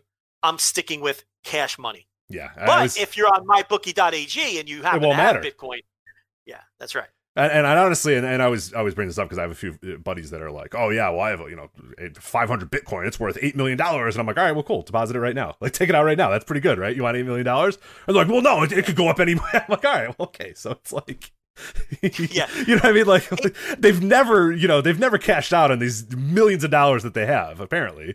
And I'm like, well, do it right now. At $10 million, when are you ever going to see $10 million in your life again? And they're like, well, it could be $100 million. I'm like, yeah, but $10 million is pretty damn good. And they're like, well, it's volatile. You never know. It could go all the way up. And I'm like, all right, well then, like, what is this thing then? If you have no guts to ever take it out, then it's never actually a thing. And can you just take it out? Like, how does it even work? That's what I said. I was like, well, who are we going to, well, some places take them. I'm like, yeah, well, if you're buying a Hitman online, yeah. But like, You know who takes it? MyBookie.ag. Damn right, MyBookie.ag does. So if you had 10,000, 10 million, whatever whatever Bitcoin you got, you can put it into MyBookie, and they will match that deposit halfway up to $1,000 with that promo code VOW. So whether you're at home or on the go, on your laptop or your phone, it's not too late to make your New Year's resolution a resolution to get paid. Bet, win, and get paid at MyBookie. MyBookie.ag, promo code VOW. Deposit match up to $1,000. There you go. All right. New beginning. Two teams playing with house money this weekend. Okay, quick. I know people like the off topic. Oh, go ahead. Yeah, please. Okay, the Browns, number one. They don't have to win. If the Browns lose to the Chiefs 48-0 this weekend, if you're a Browns fan, you have to be thrilled with the season you had. You went 11-5, made the playoffs for the first time. The Browns. Right. No, yeah, you found a coach. You found the answer. You got a quarterback who now you see has the right coach, can win 11 games and get into the playoffs. If you're a Browns fan, you just beat Pittsburgh twice in a row, once to knock them out in their building. If you're a Browns fan, you are playing with house money. You don't have to win this weekend. Your season is a success no matter what. No matter what happens this weekend. That's team number one. Team number two playing with house money is the Rams. You don't even have a quarterback. One guy has a broken neck, and he's not playing. So is that the official injury? I watched it happen, and no. I shouldn't say that. He doesn't have a broken neck. He had a stinger, but he's ruled out this weekend. Got it. So you got one guy with a neck injury, and you got another guy who literally cannot grip the football. You don't have a quarterback. You're going to Lambeau Field to play a 13-win Aaron Rodgers team. Guys, if you're a Rams fan, you lose this weekend, it's okay. You knocked the Seahawks out of the playoffs in their building, your rival, last weekend, without a quarterback. You beat Pete Carroll and Russell Wilson without a quarterback and knocked them out of the playoffs. Rams are playing with house money. So those two teams, I think the Browns and the Rams, play fast, play loose, bring the house. They have nothing to lose. It's what they call in gambling a free roll. All upside, no downside. They have nothing to lose this weekend. So I think the Browns and the Rams are dangerous. You play loose. Now, the other two games, that's not the case. You know what I mean? So you've got Saints and who are the Saints playing? The Bucks. This is a tremendous lineup here. I'm looking at this right now. Yeah, they might have gotten me for another week here. This is some pretty good matchups. You got Breeze and Brady. That's Super Bowl or bust. That's a lot of pressure on both of those teams. Breeze might be done after this year because he already has a contract with NBC. Okay, so this might be it for him. Brady knows he's running out of time. Those teams, it's Super Bowl or bust. And the other AFC game is Ravens and Bills. Help me out. Ravens and Bills. I mean, those are legitimate Super Bowl contenders. It's disappointing. Whoever loses those games, that's disappointment. You can be depressed next week if you're a Bills fan and you lose that game to the Ravens. You're a Ravens fan, you lose. You're going to have to listen to everybody say Lamar Jackson can't win in the playoffs again. You have a right to be depressed. You're a Saints fan, that could be the end of Breeze. You're a Bucks fan, you went all in. You went out and got Tom Brady. You went out and got Antonio Brown. You went out and got the Gronk, okay, who hasn't played well, by the way. But it makes Brady comfortable, so you do it. You got to win this. It's Super Bowl or bust for these teams, okay? You're the Browns or the Rams, it's house money. No one expects you to win. So I think, there's teams this weekend with, different expectation levels and motivation levels. So it's a very interesting weekend from that perspective. Chiefs and Packers, those would be devastating losses if they lose to the Browns or the Rams. Yeah, Chiefs are what, 10-point favorite, 10, 11-point favorite? Let's see what my bookie does. Let's see what my bookie's got for those. So. They can't lose that game. And they didn't play well down the stretch. Well, by their standards, they didn't play well down the stretch. Packers up in Lambeau playing against a team with no quarterback. You can't lose that game. So, dangerous opponent. All right, so which one are you talking about? Which game we're looking for the odds on? This is at my bookie, by the way. Browns. These odds. Browns are plus 10 right now. Plus 10 right now. 10-point dog. Yeah, so I nailed it right on the line. I would say, I haven't looked at these yet. I would say the Rams are probably about 7.5 point under. They're plus 7. Rams are plus 7. Okay, so that's what I'm talking about. These are overwhelming. To get the Browns on the money line are what? Like plus fucking something stupid. Yeah, plus 380. Plus 380 for the Browns money line. All right, not as high as I thought. So it's like, these teams are playing with house money. How can you not be satisfied with your season if you're a Browns fan? This is more than you could ever dreamed of. And this is the next step. Now, next year, if you're a Browns fan, you're not satisfied with losing in the divisional round. Next year, you want to take another step. You want to at least get to the AFC Championship game and take that next step. Next year, if you're a Rams fan, you have a healthy quarterback. No, you're not satisfied with the divisional round because they should be, with McVay and that roster, they should be a Super Bowl contender every year. But this weekend, Saturday, I'm going to be watching that game with my feet up. There's no pressure. It's the kind of game where if we're down 17-3 at the half, I'm just like, you had to see that coming. So, just trying to talk the Browns fans and the Rams fans. Just be reasonable this weekend. You're playing with house money. And if you have that Rams defense, listen, you can be dangerous for anyone. You know what? The Rams have a real 2000 Ravens feel to them. Yeah, I was watching that. That's a big reason why I actually stayed with the games, is that it was just awesome to see, because like a lot of times in the NFL I watch, and every time I'm a little bored by today's game because it's just like, penalty replay, it's just like, oh god, it just takes forever. Dude, this was like hike boom, fucking sack, hike boom, you're getting killed. Like it was they were like ferocious. The Seahawks couldn't do anything. It was like they were scared to hike the ball. they were scared to have the ball because they knew, oh God, that team's against us. They were killing them. It was really fun to watch that. It did harken me back to the Ed Reed, Ray Lewis.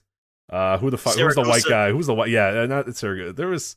Who's the other white guy? No, I'm thinking of John Lynch on the Bucks. That's not who I'm mixing that up. But yeah, Saragusa, yeah, Ray Lewis, Ed Reed. And that's the Ravens team you're thinking of. Yeah. That's the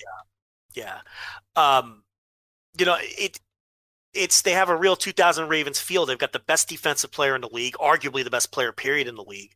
You can't throw on them. I mean, Ramsey and Darius Williams and Troy Hill, you can't throw. If you even have time in the pocket, you can't throw on them. And then the offense is just such a struggle because they don't have a quarterback. So, they want to muck it up and get to your quarterback. It's a dangerous field. And the Browns, fucking house money. Just go into Kansas City and just, if you can cause a turnover or two and just play fast and loose offensively, I'd bring the house on Mahomes. I mean, fuck it. Those are very interesting games to me. And then the other two games are interesting because it's 4 legitimate Super Bowl contenders going up against each other. So, should be a really good NFL weekend, actually. These games do look very good on paper. Well, there you go. There was a brief. You usually have to pay $5 to the NFL Intelligentsia, but you got one there for free this week on the Voice Wrestling Flagship. So there you go. Let's talk about these new beginning cards here from New Japan. There's also the Road to New Beginnings. We're not going to get into those, but those are kicking off later this week. The first set of shows for New Japan under the new state of emergency in Japan. So a lot of these are going to be very short cards, 4 or 5 matches. Dragon Gate, we're going to talk about them a little bit. I've watched some of their shows this week. 2 hours in and out, 5 matches, really quick. I mean, the state of emergency's got, there's some restrictions and curfews and stuff like that that you kind of have to adhere to. I think less fans in the buildings as well. So they're going to be weird shows for sure. They're going to be different, but I mean, they're wrestling, so I'll take it. Whatever wrestling I can get these days, I'll appreciate it for sure. Yeah, so we got, what is it, the one show in Nagoya, and then there's 2 in, we do this every year, Hiroshima. What did we declare last year? We just said we were going to call it, or you want to call it Hiroshima? You can call it Hiroshima. I'll call it Hiroshima, you call it Hiroshima, and then we'll be good. I'll call it Hiroshima. We'll have it all covered. And by the way, people are going to say, it's blank. We know. We always ask people, and we get if we ask 100 people, we get 50 that say Hiroshima and 50 that say Hiroshima. So I'm not even people from Japan. By the way. They'll argue, and we'll have people like, well, I'll say, well, Blake said it was Hiroshima. They're like, no, he's wrong. It's here. I'm like, all right, well, I don't know that. It's like New Orleans, New Orleans. Yeah. I don't think either one's wrong. So save your comments. We know we've done this for 10 years. That old dad joke. What's the capital of Louisiana? New Orleans or New Orleans? It's Baton Rouge. Oh, man. It is. Yeah, why is it Baton Rouge? Yeah. It's an old dad joke. My dad used to quiz me on state capitals all the time. I used to know them all. Now I don't think I know them as much anymore. But there was the one that always got me, and still to this day gets me. Is it Jefferson? Am I thinking of Jefferson, Missouri? Or no, it's not Missouri. What the hell is... Jefferson's the state capital of some shitty state, but I don't know. Move on. Missouri, yeah. Isn't it Jefferson, Missouri? I don't know. I think it's Jefferson City. I'm pretty sure, yeah, Jefferson City, Missouri. Not Jefferson, that's for sure. It's Jefferson City. Jefferson City, Missouri is the capital. It's the capital of Missouri, right? Yeah. So but you would assume it would be St. Louis, right? I mean... Yeah, it's not always the biggest city. Yeah, that says what trips you up,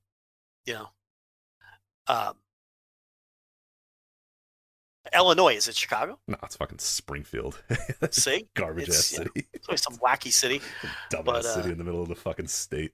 Anyway, yes. So we got Nagoya and we got Hiroshima. I'm Hiroshima and you're Hiroshima, right? Can we switch? Can I be Hiroshima? Because I feel like I want to say Hiroshima. You could say whichever one you like. Okay, I'll say Hiroshima. You take Hiroshima. How about that? Yeah. Okay, so Nagoya, January 30th is that show, and then the 2 February 10th and February 11th in Hiroshima. Let's do this first. I've got the Korakuens, because there's like 9,000 Korakuens. I won't do the whole lineups, but they're all in the lead up. Let me see. The final Korakuen is on the 25th. and that Nagoya show is the 30th, right? Correct. So, okay, now the Korakuens to me look like poop. Your mileage may vary. The first Korakuen on the 17th, 3 straight nights. The main event is Wato and Sho versus Bushi and Hiromu. That's not doing much for me. It's not, no. You got LIJ in a 6-man tag. Now, these are 5-match shows. They're really trying to keep them short. And I think they're starting them an hour early. And the openers on most of these are Empire versus like Kojima and a young boy. Did you see the Kojima promo after they stretchered out Tenzan? Yes. I'm so ready for let's get the date here. What is it? The February January 30th. January 30th. He gets his revenge against Will Ospreay. I'm so ready for that. That's like my most anticipated match coming up in the world right now. I cannot wait for Kojima versus Will. That stretcher job was so good. I mean, they just put a beating to Tenzan, and he's coming back because he's got some matches too. But I mean, the Empire's just been the most interesting thing in this company since they formed. I mean, it's just, to me at least. The 18th has Bushi and Shingo versus Wato and Tanahashi. These are all basically the same cards. They just reshuffle the deck each night. And then the third night, which is the 19th, 3 nights in a row, Korakuen. You've got, it's a 6-man, Wato, Sho, and Tanahashi versus Bushi, Hiromu, and Shingo. So then they put all 3 of them together on the third night because Tanahashi is going after the Never title. So that's going to be one of the big matches on the New Beginning show. So then there's 2 more Korakuens later in the month. I'll just give you those main events too. The 23rd and the 24th and the 25th. The main event on the 24th is Wato, Tanahashi, and Ibushi versus Bushi, Shingo, and Sanada. So, again, very similar matches. These Korakuens do nothing for me. I think they're going to be a real slog. And then the 25th is a derivative of the same match. Sho, Tanahashi, and Ibushi versus Hiromu, Shingo, and Sanada. I mean, they're 5-match shows. They're working with a short deck. So, this is what you're going to get. But then those all lead to New Beginning in Nagoya on January 30th. Yeah, and these shows I think rock. Like I'm with you. The Korakuens do good. nothing for me. The Road 2s do almost nothing for me. They're fine. Like I might watch a main event or whatever, but I'm certainly not sitting down and getting ready for 2 hours of hot Korakuen Hall Road 2 action because there's not a lot of substance there. But man, these shows, I love these shows. There's tight shows. There's a lot of singles matches. Like I am all in on these New Beginning shows. So I would start out with the New Beginning in Nagoya, January 30th. You have Okada and Toru Yano versus Evil and Yujiro. I don't really love Okada back in the ring with Yujiro. I'd prefer not to repeat what we had in 2020, but you got it anyway. Kota Ibushi, Tomoyaka Hanma, Sho, and Master Wato versus Sanada, Naito, Hiromu, and Bushi. So LIJ versus just a mishmash of babyface guys there. Now the final 3 matches, this New Beginning in Nagoya, oh my god, I cannot wait for these 3 matches. Hiroyoshi Tenzan going for his revenge against Great Okan. Joe, there's only one way this match needs to end. They need to fuck this dude up again, right? Yeah, and it's going to be a battle of the Mongolian chops too. Yes. Oh my god, you're right. Yes. So, and it's a good little feud for Okan, who's been doing a lot of losing to the top guys to, get a high profile win under his belt. So, it's the most interesting they're going to be able to make Tenzan, at this stage of his career, is put him in this little feud here and put over Okan. So, yeah. I'm trying to remember the last singles match that Tenzan had. I think usually, I don't know if I did that. He didn't have one last year. I did his profile. Okay, I was going to say, I sometimes do his profile, and I like to note, singles matches for the old guys. So he had no singles matches last year, right? 0? No, he's had one. I'm going to pull it up while I'm talking. I got Cage Match up here. So New Japan, so we had New Japan Cup was the only one last year. And he probably would not have been in that one if not for... He wouldn't have been in it, no. Right. That was his only one. Yeah, but it was shockingly good. That was that New Japan Cup match against Yoshihashi. Yes. I went notebook on it. Yeah, I went notebook on it. He's had 3 since 2016, but go ahead. Yeah, so he had the New Japan Cup 2019 first round against Taguchi. Lost that one.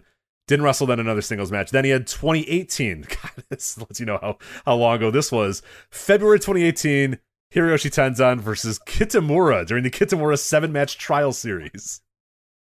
Yeah, those are the only 3 singles matches Tenzan has had in the last 5 years. Yeah. So there's the doorbell and there's the dog. So my food's here. So, this will be his 4th singles match since 2016. But, it's a good spot for Okan and a good showcase for him. I can faintly hear your dog barking, but my dogs can hear your dog barking for sure because they're like their ears are popped up and they're excited about something. I think they heard the doorbell too, which is just very strange. So, all right, let's go on then. So we have Tenzan and Okan, Kojima versus Will Ospreay, as we said. I mean, you talk about that promo, you talk about Will, you talk about the Empire, you talk about Kojima getting a singles match. I mean, this is we talked about Kojima and Kenta being the Joe Lanza, the Voice Wrestling Flagship Produce match. This is central casting. Kojima versus Will in a fucking singles match. Yeah, I mean, what COVID is doing is putting Kojima back in the spotlight. I love it. COVID's real good. match. Turns out COVID is good. Yeah, COVID rules. So this has a chance to be great. Oh, Kojima's really going to go in there. Yeah, you know what the type of effort you're going to get here, and the way they built it up. They built it up by him. You destroyed his tag team partner, his best friend. You killed that man. He had to go out on a stretcher. You don't think Kojima's going to come into this match, fucking guns blazing with that arm, just fucking trying to take this dude's head off? Oh, I cannot wait. Well, if you notice, okay, none of these guys are wrestling in Hiroshima. Oh, right. Yeah. Something like 2 different Empire, tours in some ways. Yeah. The Empire and Tenkoji, they're not wrestling in Hiroshima at all. So I feel like they're just going to destroy these old men. And maybe write them off for a while. Because they're not even in like follow-up tags. Isn't that a little odd? I mean, it is strange, but yeah, it makes sense though that would be this. I mean, the heat of these two. I mean, they're going to leave both these guys laying. I know for a fact Tenzan's going to be left laying. Maybe they leave Kojima. Maybe Kojima gets taken out on a fucking stretcher, or something like that. Or he wouldn't stun me. There's heat. There's clear heat that is designed here because you're right. It's not 2 days later they're going to be yucking it up with Master Wato. You know what I mean? In an undercard match in Hiroshima or whatever. So. Now, I understand it's a week and a half later, and maybe Will Ospreay...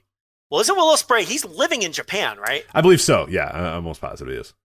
Because I'm saying, like, if maybe he goes home, Okan can't wrestle by himself, and Cobb isn't there. I don't think he's going anywhere right now anyway, so that's... But, I mean, that's just an interesting thing. And then, of course, the main event is Shingo defending against Tanahashi, which... I mean, Tanahashi has a chance here. I mean, I wouldn't have Tanahashi win that match. But it wouldn't shock me if he does at all. I wanted to bring up quickly, too, because, the 5 Korakuens are whatever, but the Ota City Gym show on the 23rd, that's where all the juice is. Did you see this lineup or no? I think I did, but yeah, repeat it again if you can. I'll give you the highlights. So first of all, World Class Tag Team is getting back together for the first time in 3 years. Gato and Jado are on the card. Ooh, okay. And they're facing Suzuki and Doki in the opener. So I get a chance to write about World Class Tag Team again in the book next year. Tenkoji versus Okan and Will Ospreay. Straight up tag match. And then the Rich Crate special. Elimination match. Oh, let's go. Wato, Sho, Hanma, Tanahashi, and Ibushi versus LIJ. So that'll be a lot of fun. I love the New Japan elimination matches. No, they do a tremendous job. Yeah, I cannot stand Survivor Series matches, but I fucking love New Japan elimination matches. There's just so much heat with them. They do a great job with them. Yeah, and then the main event is for the junior tag titles. It's Kanemaru and Despy versus Ishimori and Phantasmo, which I think Ishimori and Phantasmo will win that. But yeah, so mid-level Despy headlining Ota City Gym. There you go. Mid-level no more. Mid-level no more, Joe. That is way better than the Korakuens. I mean, it's not even close. I mean, that is almost as good, just as good as these new beginning lineups. I think it's better than that lineup is right up there with this night. Yeah, both night 1 and night 2 the Hiroshima ones are they're okay. But I kind of like that card a little bit better when I run these down. But real quickly here, let me just do this. I am way more into the Ota show than Night 2 in Hiroshima. Yeah, Night 2 is real desperate looking. Yeah, we'll start out here with Night 1. Yeah. Yota Tsuji, Yu Uemura, and Gabriel Kidd, Minoru Suzuki, Desperado, Yoshinobu Kanemaru, just, young lions versus, Suzuki gun guys. Master Wato versus Bushi. Jesus Christ. Random singles match. Can you imagine? No, well, you know what? I mean, use a little foresight here. Look at the main event. Stink, I know. Look at the main event. I know. So Hiromu's going to beat Sho, and Master Wato is going to walk out at the end of the night and pose a challenge. Can't you see that happening? I don't want it to. No. I mean, nobody wants that. No. But I think Okada, Toru Yano, Hiroki Goto, Ishii, and Yoshihashi, just a whole glut of chaos guys versus the LIJ guys. Evil, Yujiro, Dick Togo getting in the ring there, getting in the six-man. Taiji Ishimori and El Phantasmo. So excited to see old Dick in there. So I'm excited to see Dick take a money clip right. and that one. Kota Ibushi and Tomoyaki Hanma, love that team, against Sonata and Naito. And then IWGP Tag Team titles, Gorillas of Destiny versus Dangerous Techers. Yeah, seriously. Falling asleep now just reading that. I know. Who could possibly care? But at least the main event I'm pretty excited about. IWGP Junior title, Hiromu versus Sho. So that should be pretty fun. Yeah, I'll take that Ota show over both of these. Yeah, honestly, now that I read them down for sure, because Night 2 is real bad. Actually, now that I look at it, so it starts out obviously it's all about the main match, the main event, Kota Ibushi and Sonata for the double titles. We'll talk about that as we get closer and predict and all that sort of stuff. But I'm guessing that they're not doing New Beginning 2012 here, and I don't think Sonata is going to shock the world and defeat Kota Ibushi to win both the titles, but we'll see. But otherwise on that show, Hiroki Goto, Ishii, Yoshihashi, Yota Tsuji, Yu Uemura, Gabriel Kidd as the Young Lions, Minoru Suzuki, Desperado, Kanemaru versus Yujiro Takahashi, Taiji Ishimori and El Phantasmo, Hanma, Sho, and Wato versus Naito, Hiromu, and Bushi, Okada and Yano. Stop. So there you go. You have Wato on the opposite side of Hiromu right there. Oh, you're right. God damn it. Yep. Gross. Don't like this at all. Okada and Yano versus Evil and Dick Togo. Don't do this to Okada again. Well, they're doing nothing with Okada on this tour. Okay, he put Will Ospreay in the rear view, and he's just paired up with Evil for the most part.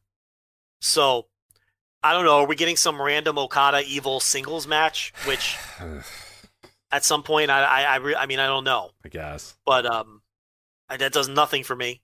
Nothing with Evil is going to do anything for me. But it's just Okada really just has no prominent spot on this tour. It's just not his tour. Yeah, no, it's good. I mean, because he's against Evil on both nights in terms of stuff. So yeah, it's obviously that aspect of it. But yeah, it's kind of, and Naito too is kind of like in the shadows of this tour as well. Sure, yeah, absolutely. And then Taichi, Zack Sabre Jr. and Dookie versus Tama Tonga, Tangaloa, and Jado, one of the classic, like, we just had a match, now let's have another match, with other bad wrestlers type things, which is always kind of wonky, especially when you already have your title match, and then your main event of, as we said, Ibushi and Sonata. That show stinks, Joe. That night 2 is not good. So yeah, we'll take the Oda Ward show for sure over this one. So yeah. So and here's the thing, none of this might happen anyway. I think it will, but yeah, who knows? February's a long time, man. 2 weeks are a long time, a week's a long time, 10 days is a long time. Who the fuck knows? Who knows? Tokyo just set another record. It's 1,500 cases or something like that. I don't know. So this is Hiroshima though, but who knows? It's you can't be stunned if things get canceled. But I don't know. We'll see. Try being a sports fan. Like that's. Yeah, I mean, I think if you're a wrestling fan, you might be like, "Oh my god, they have to cancel these shows." As a sports fan, I'm like, "Yeah, whatever." Said 4 NBA games canceled last night and stuff. So, yeah, we unfortunately have gotten quite used to that here in America. So, yeah, is what it is. All right, let's move on to Impact here. Impact Wrestling's Hard to Kill show. We have a preview up on the website right now. Andrew Sinclair, who always does a tremendous job with all the Impact coverage. At voiceofwrestling.com has a pretty extensive preview about this Hard to Kill 21 show. Before we kind of get into the nuts and bolts of the actual card itself, new commentary team, D'Lo Brown and Matt Stryker are your new Impact Wrestling commentators. Josh Matthews took a job as a producer. I think he's a senior producer, some shit now. Madison Rain no longer doing any commentary as well. So we now have Matt Stryker and D'Lo Brown. What do you make of that new team? I give him a chance. I mean, Stryker is a guy who I know. Hold on. It's hot, right?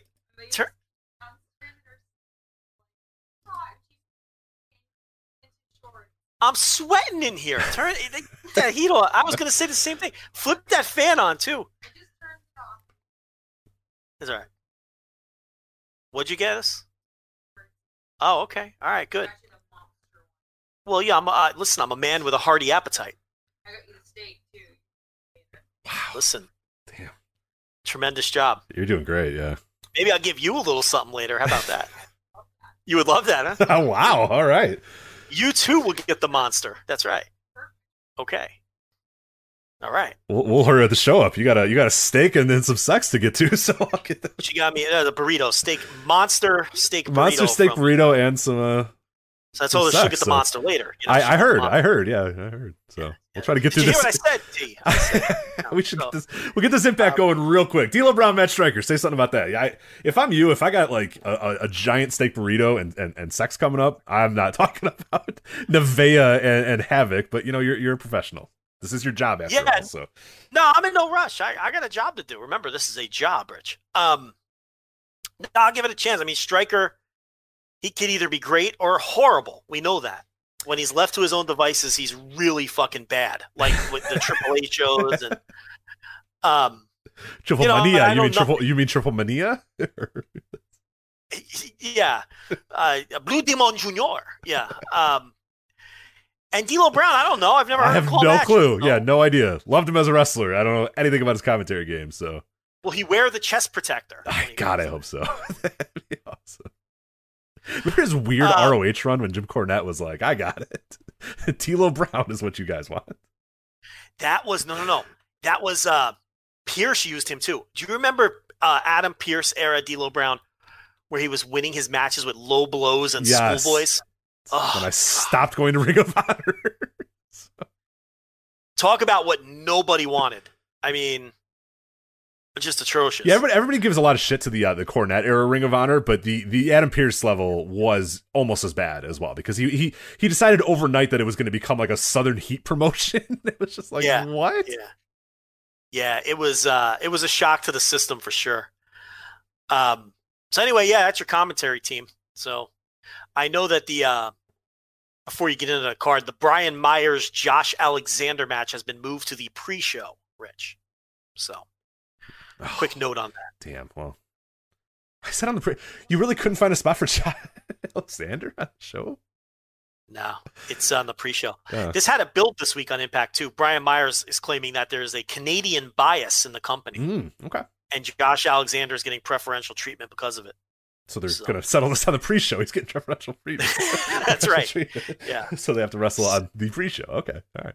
Correct. Makes sense. All right. So when we talk about this Hard to Kill, the point of this really at the end of the day is going to be the main event here that we're talking about. Kenny Omega and the Good Brothers versus Rich Swann and the Motor City Machine Guns. I mean, that is the point here. This is the big deal. And it relates a lot to what happened on AEW this week. Obviously, if people didn't see AEW or didn't listen to your TV reviews, I guess the live people couldn't, or maybe some of them could if there are these maniacs that go 2 times or 3 times or whatever. But people are listening on demand or whatever to the show. If you listen to Thursday TV reviews, the breakdown, all that sort of stuff. But essentially what happens is Kenny Omega and Don Callis are backstage.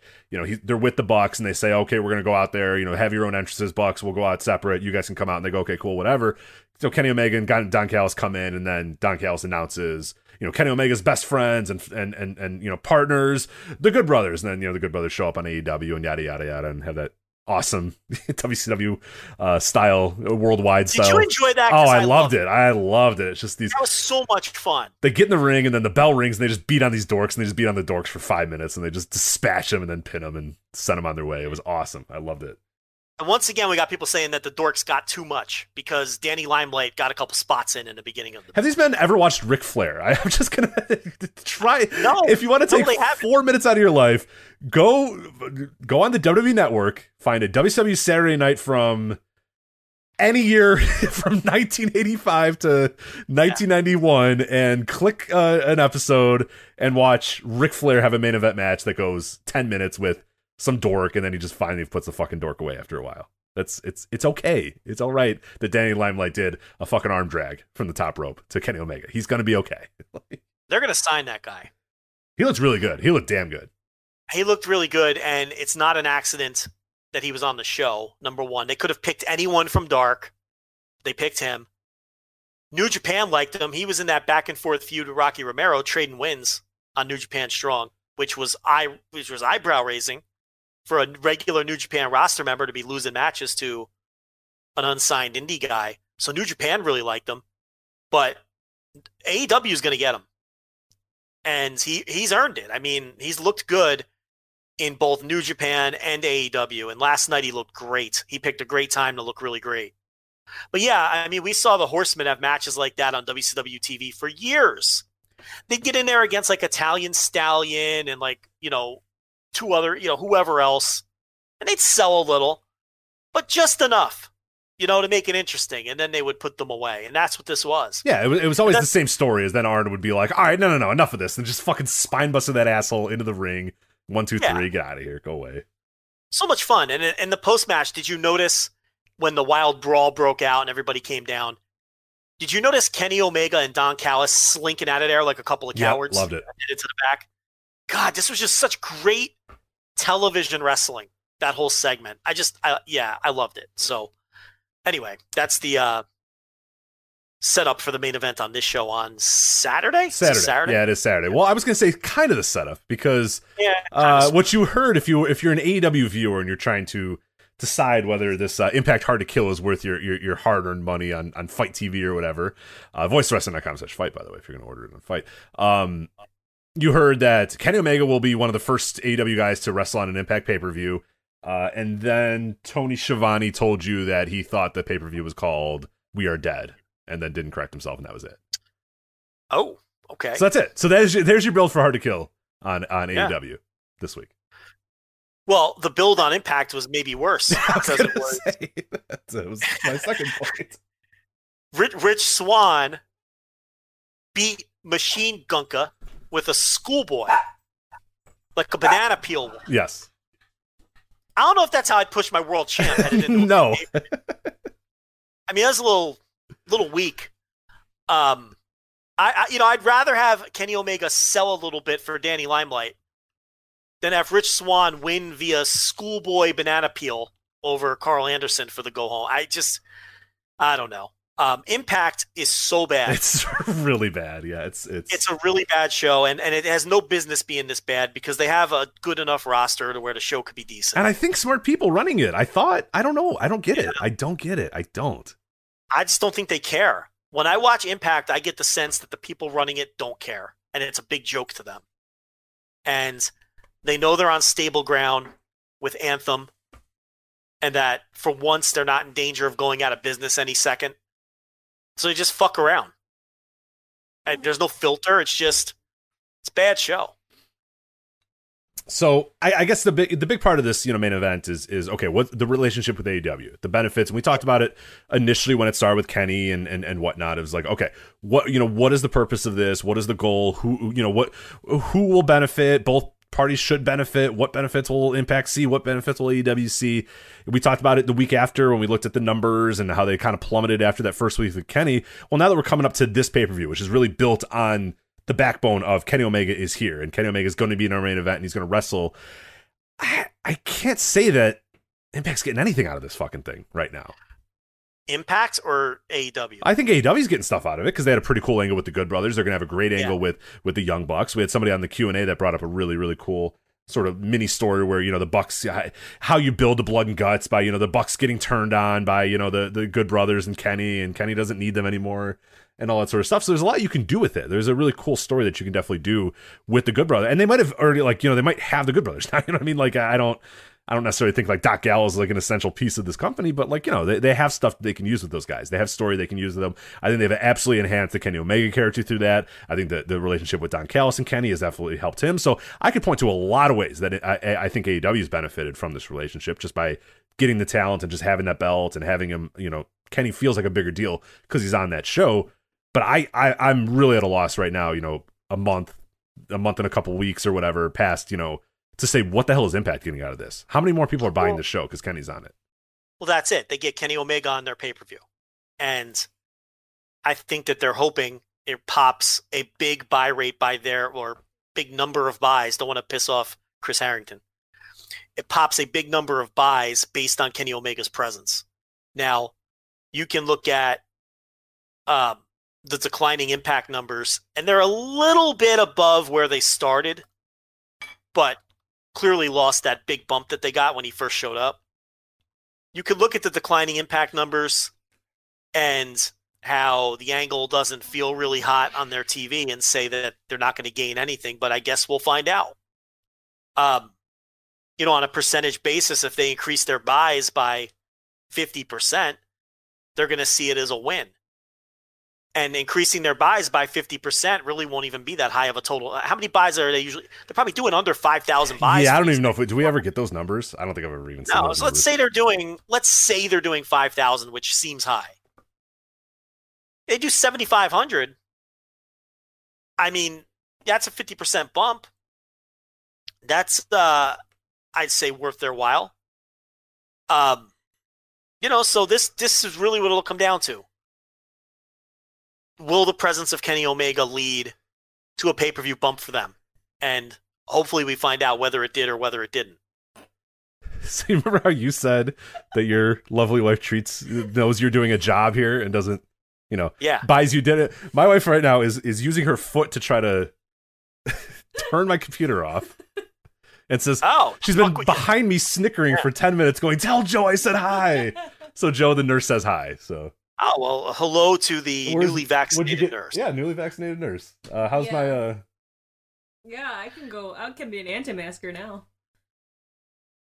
Fully That's true. You could. You're ready to go. Yeah. How was that second dose that you got? Really lovely. It was the best. I had 0 side effects. Just a word of warning, knocked her on her ass for an entire day. So yeah, but it's better than getting COVID. Exactly. Right. Agree. And it was exactly 24 hours, and then I felt good. I climbed then the following day. All right, well, you're the lab rat. Let me know how you feel in a week. I love being a lab rat. It's called scientific research. Yeah, great. Yes, they do that to the rats. That is literally what the lab rats are. Yeah. Rats are really cute too. So you are. Yeah, you are both. You're both cute, and sometimes you hate rats. I hate rats. I don't. Well, yeah, I do hate mice and rats. So. I had a mouse in my garage, and I refused to go in the garage for a month and a half. Yeah, I'm the same way. Yeah, so like one time I was at my old apartment, and I woke up and there was a dead mouse. I call it a rat. I was gonna say rat. It was a tiny it was like literally like a baby mouse. It was a baby mouse that was in the toilet. She was there, and I woke her ass up at like 4 a.m. I was like, "Get this thing out of the toilet!" I woke up and I just scooped it out of the toilet with my hand. And I was like, "Can I go back to sleep now?" And you could. And I felt really sad that poor baby died. Yeah, well, shouldn't have been in my apartment. So yeah, get this vermin out of here. That's his fault for being in my. He committed suicide because he was just he jumped in the toilet and drowned. Well, good. One less fucking rat for the world. So good adorable move. Mouse is what you meant. Are you done? Let's go. Yeah, Get out of here. I just came to tell you I think I retore my meniscus at work. Fantastic. All right, we'll talk. It's really bad. We'll talk about it when we're done with the show. Sorry to hear that. Okay, how long? I don't know. Longer now that you're talking. Well, I want to know because Joe's got dinner waiting for him. What are you doing? Oh my God, Joe! I'm so sorry. Is Go. it spaghetti? No, it's a monster burrito, monster steak burrito. That sounds amazing. And he's getting sex afterwards too. So let's go. I'm a vegetarian, so I can't eat that, but it sounds amazing. Bye. Oh, also, Jesus I Christ. totally agree with what you guys were saying about Kenny Omega and the Young Bucks. Great, yeah, we make great points. We're tremendously smart, and we understand. You're tremendously smart. Yes. Do you consider this a job? What I'm doing right now? No. Okay. See, that's what I'm talking about. Am I working? While I'm doing this, am I working? I currently literally tore my meniscus at my job, so you might have to employ me at this job soon. I'm can not do that. splitting it another way. So I'm that going to is quit my not nursing job and make this my. So yes, I do consider this a job. Okay, because great, it's gonna cool. be Well, my then I got to full-time do my job. So, I got to do my full time. well, I got paying customers. So let's go. Listen, I got 1,000 Iceland paying isn't- customers right now. So Iceland isn't paying for itself. She should hit the I bricks. love all of you guys, You know? and I still want new carpet. We've go talked about eat this. dinner. Go eat dinner. Got your torn meniscus ass. That's wants to not a joke. If she wants to go skipping around the Rocky Mountains twice a year, she needs to. This is, you know what I mean? Yeah, I do. I'm aware. Jeez. Yeah, I get it. You're not nice. I'm gonna send. Joe was being mean. I'm fine. Tell Joe I'm gonna send Hans to Texas. Okay. How long is this going to go on for? 1 more minute. 60 seconds. Put her on the fucking clock. I gotta tell you, the dichotomy of these wives is something else. Yeah, you got yours saying, hey, babe, I got you a monster burrito, and and I got this. I know you're hungry. I bought you a delicious meal, and I'm gonna give you some action later. Compared to that, I mean, it's just a wild dichotomy. I just wanted to say that I'm What? Okay, you're back excited now? about New Japan Wrestling. We're talking about Impact. None of these men are in New Japan. Yeah, I'm really excited Yeah? about Impact Wrestling, and I think that No, the you're not. relationships that they're forming are really elevating the Young Bucks and Kenny Omega. They're making great strides. It's making them into heroes. They're like above healthcare heroes now, basically. You think Kenny Omega is now a hero? She's, more than a healthcare hero. Yeah, Wow. like We're there's being those who cure patronized now. COVID, We're and being then there's patronized. Kenny Omega. Mm-hmm. So, You're and right. I said cure COVID. There's not even a cure for COVID Okay. yet. But you have some of those weed chocolates in the... Maybe I already ate them. I Maybe can that's why I'm tell, I here. can tell. No. And Good there's night. CBD. Good night. See you soon. As the nurse, that is your life depends on that woman. So I'm a great Yeah. nurse. that's if you go to I'm a shitty wife, but I'm a great nurse. that is true. I can attest to that. Both parts. Wow, All right. something else. Where were we? Oh yeah, what the hell is this doing for Impact? I think we're yeah. Well, we talked about that. Whether Omega's going to pop a buy rate or not. We moved past that. I think we're running down the show now. Okay, all right. Well, there's that. I'm still looking forward to the match. Kenny and the Good Brothers, Rich Swann and Motor City Machine Guns. I think somebody had this point. I forget who it was. It might have been on our Slack. It may have been on Twitter. But like, dude, the fucking suntan man, like that dude is so bad, and he's been a huge part of so many stories for the last decade. Yeah. I mean, that guy, good. He is the good brother of all good brothers, because that dude is such a good brother that he gets involved. He's in the main event of this Impact pay-per-view. He's on AEW, and he's fucking terrible. He's so bad. He's never been good, ever. Yeah, the suntan biker man. We got to get that clip of him saying he wants to choke us. We got to get the clip of that. It's a great clip.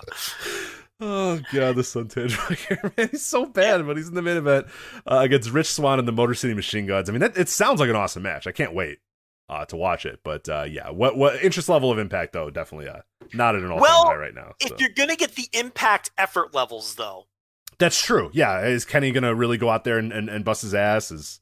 I don't know. Yeah, I mean, I know.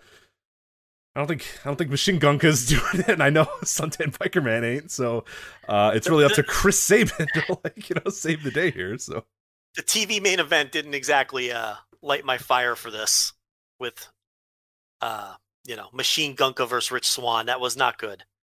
So I will see, but it is a one-match show in terms of public interest for sure. Yeah, definitely.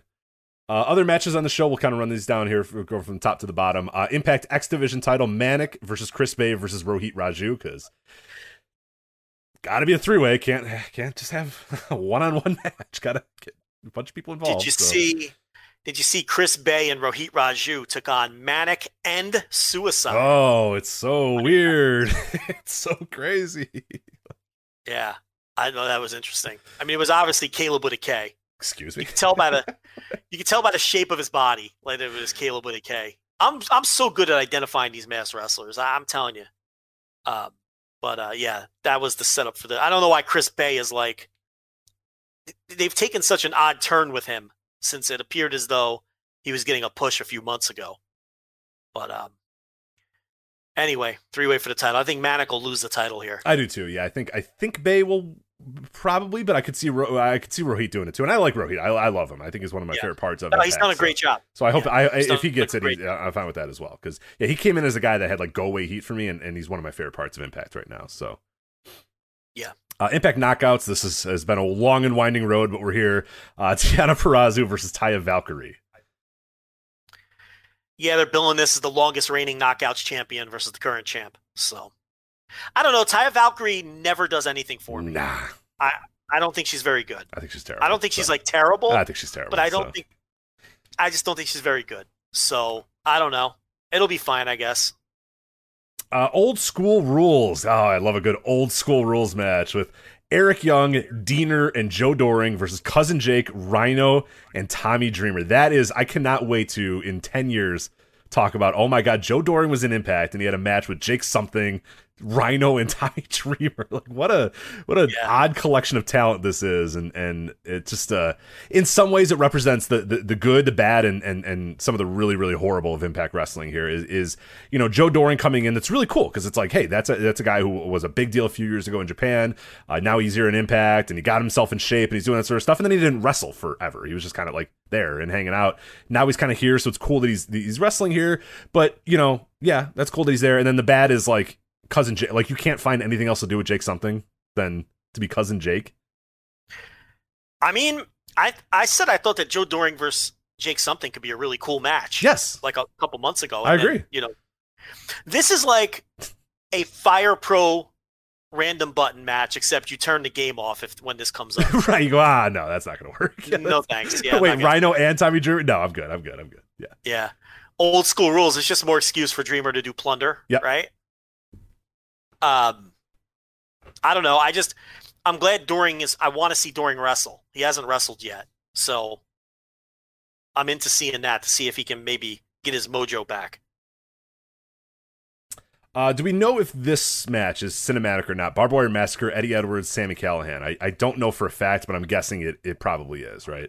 Wouldn't shock me if it is. I don't know for sure, though. To be honest, I'm not interested either way. But yeah, that's the point here. I mean, I don't care either way.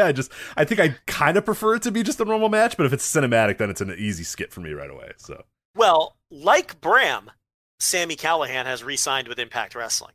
So, there is that. I mean, where else was he gonna go? But he's the draw. Yeah. He's the draw. Yeah. That's a conspicuous nickname. It's always been a little conspicuous, the draw name. Yeah. But anyway, so that's that. Is there really a reason to predict? Who knows? We don't know what type of. We don't know if it's going to be a vignette match or a cinematic match or an actual match. So it's like, who knows? Who cares? So I'm still waiting for Eddie Edwards to stop wearing jeans and go back to being a dumb jock. We're like 2 years into this now, so I don't think so. Yeah, I don't think it's ever going to happen. I think he's enjoying his new life as a kind of chubby, jean-wearing kendo stick guy. So yeah, I know. I do this every time I turn on Impact and I see him out there with his silly-looking hair and his jeans, and I'm like, God damn it, he's still that. Like I'm just waiting. Yeah, I'm waiting for the one time where they just announce Eddie Edwards and he's back there in his trunks and he's just out there. But I don't. The farther, we're legitimately 2 years removed from that at this point. At least it was that whole Tommy Dreamer storyline where he went crazy. And he thought Tommy Dreamer was banging Alicia. And it's been a long time. This match I know you're very much looking forward to. The Karate Man versus Ethan Page. So this will be a cinematic match too. So yay, great. God. It's hilarious, Joe. Come on. Got to give it up. Oh, yeah, it's great stuff. Because you have Ethan Page, and then you have the Karate Man, who's Ethan Page, but he's doing like a karate gimmick. So do you get it?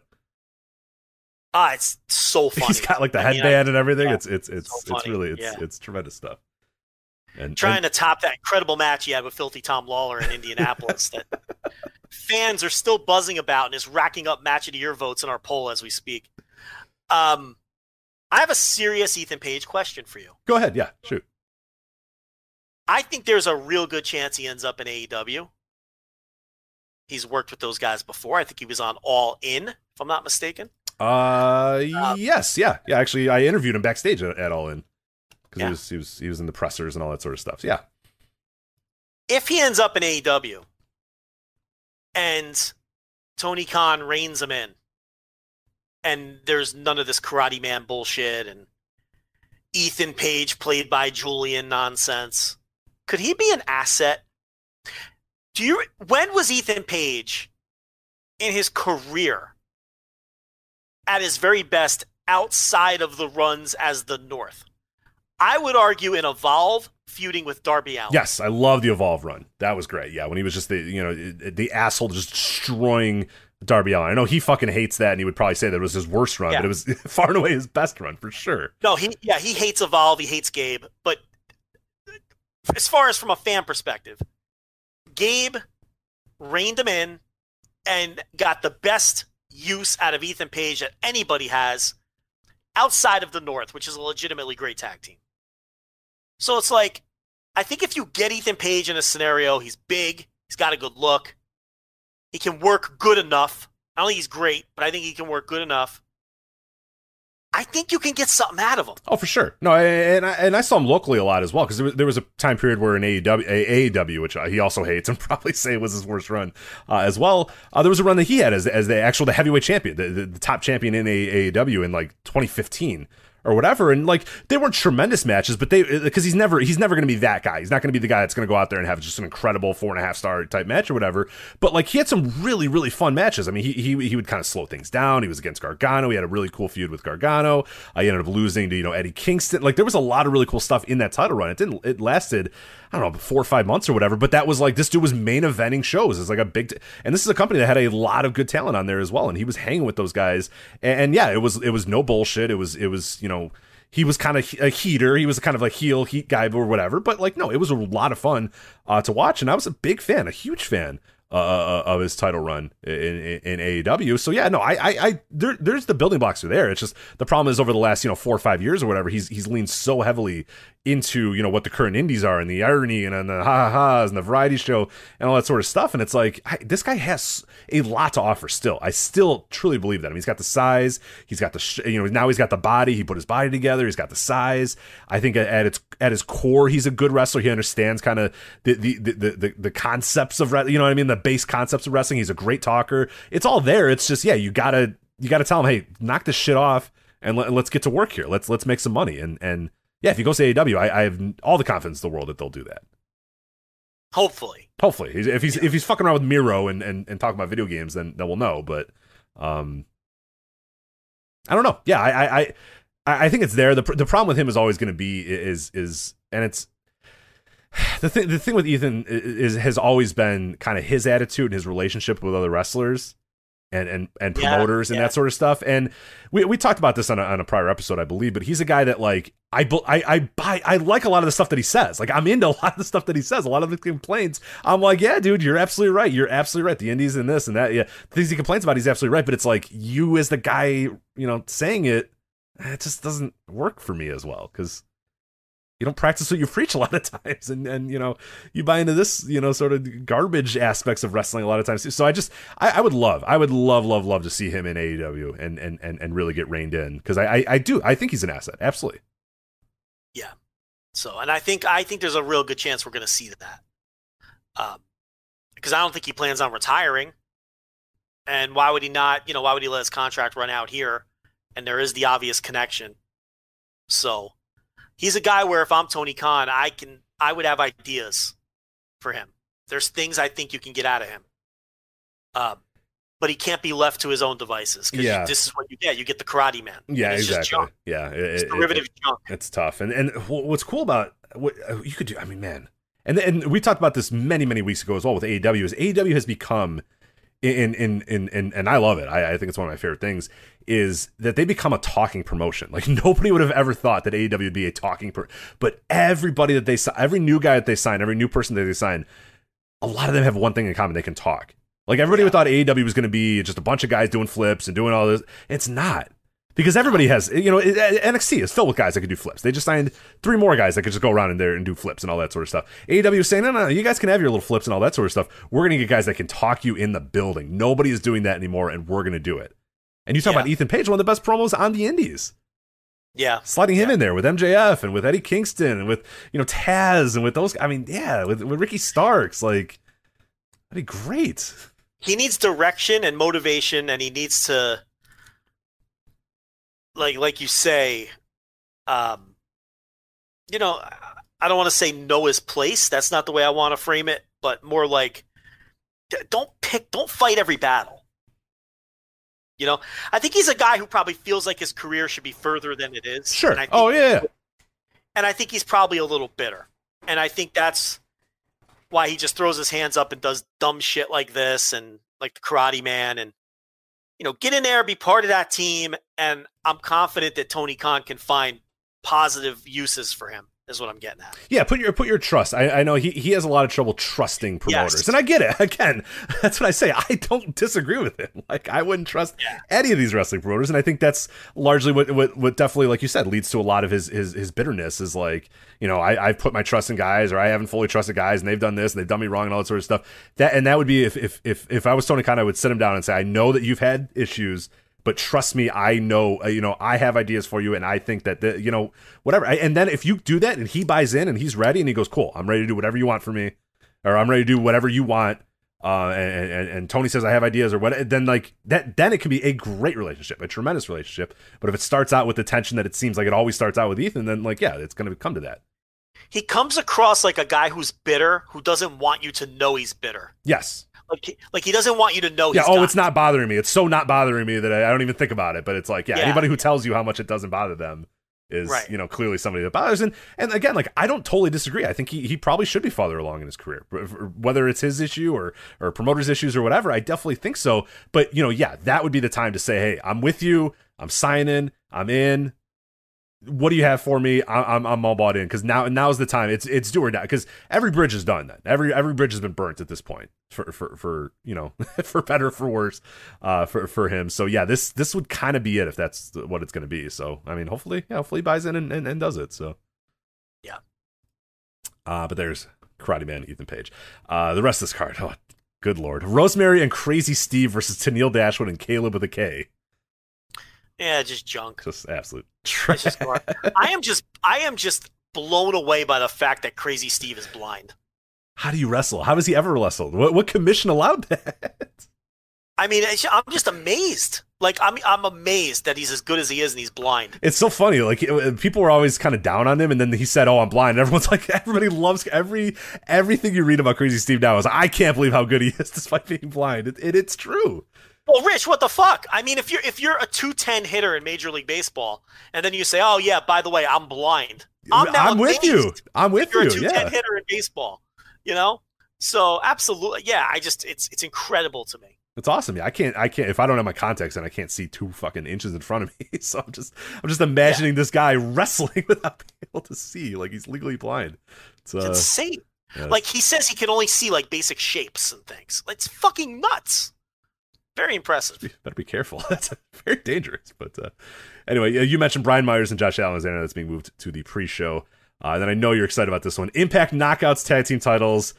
The vacant Impact Knockouts Tag Team titles. Havoc and Nevaeh, which is heaven spelled backwards, in case you didn't know, versus Kira Hogan and Tasha Steelz.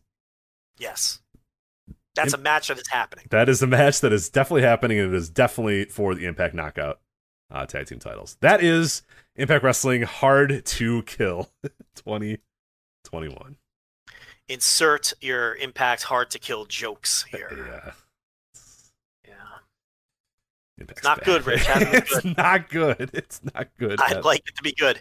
If Kenny Omega wasn't on this show, we wouldn't even be talking about it. No chance we'd be talking about it. Yeah. No, it's just not. It hasn't been good. Can you believe? I forgot. Last year at this time, do you remember what the Hard to Kill main event was? What a world! What a world we've lived in since then. I'll take a stab at this. How about Elgin Tessa? Close. It was Tessa defeating Sami Callihan to become the Impact World Champion. Oh, like go to that. Dallas, Texas, the Bomb Factory. Yeah. Yeah. I was there as press. Yes. Yeah, that was a year ago, huh? Holy shit! Ago. Yeah, a lot has happened in a year. Yeah. Man. Lots has happened in that year, especially with old Tessa. That's it. We just came up on the anniversary of the Tessa Blanchard tweet as well. Oh yeah, the tweet. The tweet. Support each other, ladies. Yeah. No, that was a stressful night because I had to park. The press parking was blocks away, and it was in a paid lot, like with meters, right? And I remember asking Sean, I'm like, do I have to pay? He's like, no, just park in that lot. You're good. I'm like, but it says they'll tow me if I don't want to come back and my car's gone. And he's like, no, we paid for the lot. It's good. I'm like, but other people are in this lot and they've paid the meter. So I don't want to be the guy that doesn't pay the meter. So are you positive? Yeah, I wouldn't trust him. He's an upstanding individual, but I don't trust anybody that tells me parking stuff because I know how those parking lots go and I know how the tow guys go. I'm not fucking around with that ever. So I stood in that lot, texting back and forth, and I could tell he was getting annoyed. Because you kept coming up with rebuttals. You're like, but this guy paid. And he's like, I know, it's fine. I get you. Right. I totally get your stance, though. Absolutely get your stance. And there was an attendant, and I went to the attendant, and I said, listen, this guy says the lot was prepaid, but I see other people parking in the lot and paying. And the attendant goes, who said it was prepaid? Oh, no. I'm so Which scared. was not a good sign. No, that's not good. So I'm like, I explained everything to him, which is an embarrassing thing to explain. So I'm like, well, I'm covering a wrestling event. Yeah, I'm a wrestling journalist. I'm a broadcast journalist. Yeah, which is the last thing you want to explain to anyone. So, and then he's like, "Well, I don't know nothing about that." Yeah, you're not going to the bomb factory to hang out with some girls and drink and dance all night. You're going to watch professional wrestling. So. Right. He's like, "I don't know nothing about that, so I'm not telling you yes or no because I don't want to be responsible if you come back and your car's gone." And I'm like, "Well, this is not the answer I was seeking, sir. I was looking for some sort of clarification either way." So I rolled the dice and I left my car there, and then I crossed my fingers.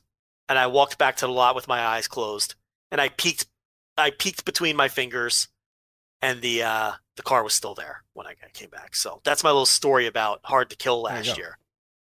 Sean was right on the money. Sean Graben on the money as usual, prepaying for the lot, which is fucked up that other people were parking in the lot and paying like that. You know what I mean? Like, yeah, they could have had a free ball and they didn't even know it. Like just random people going to Dallas to do whatever.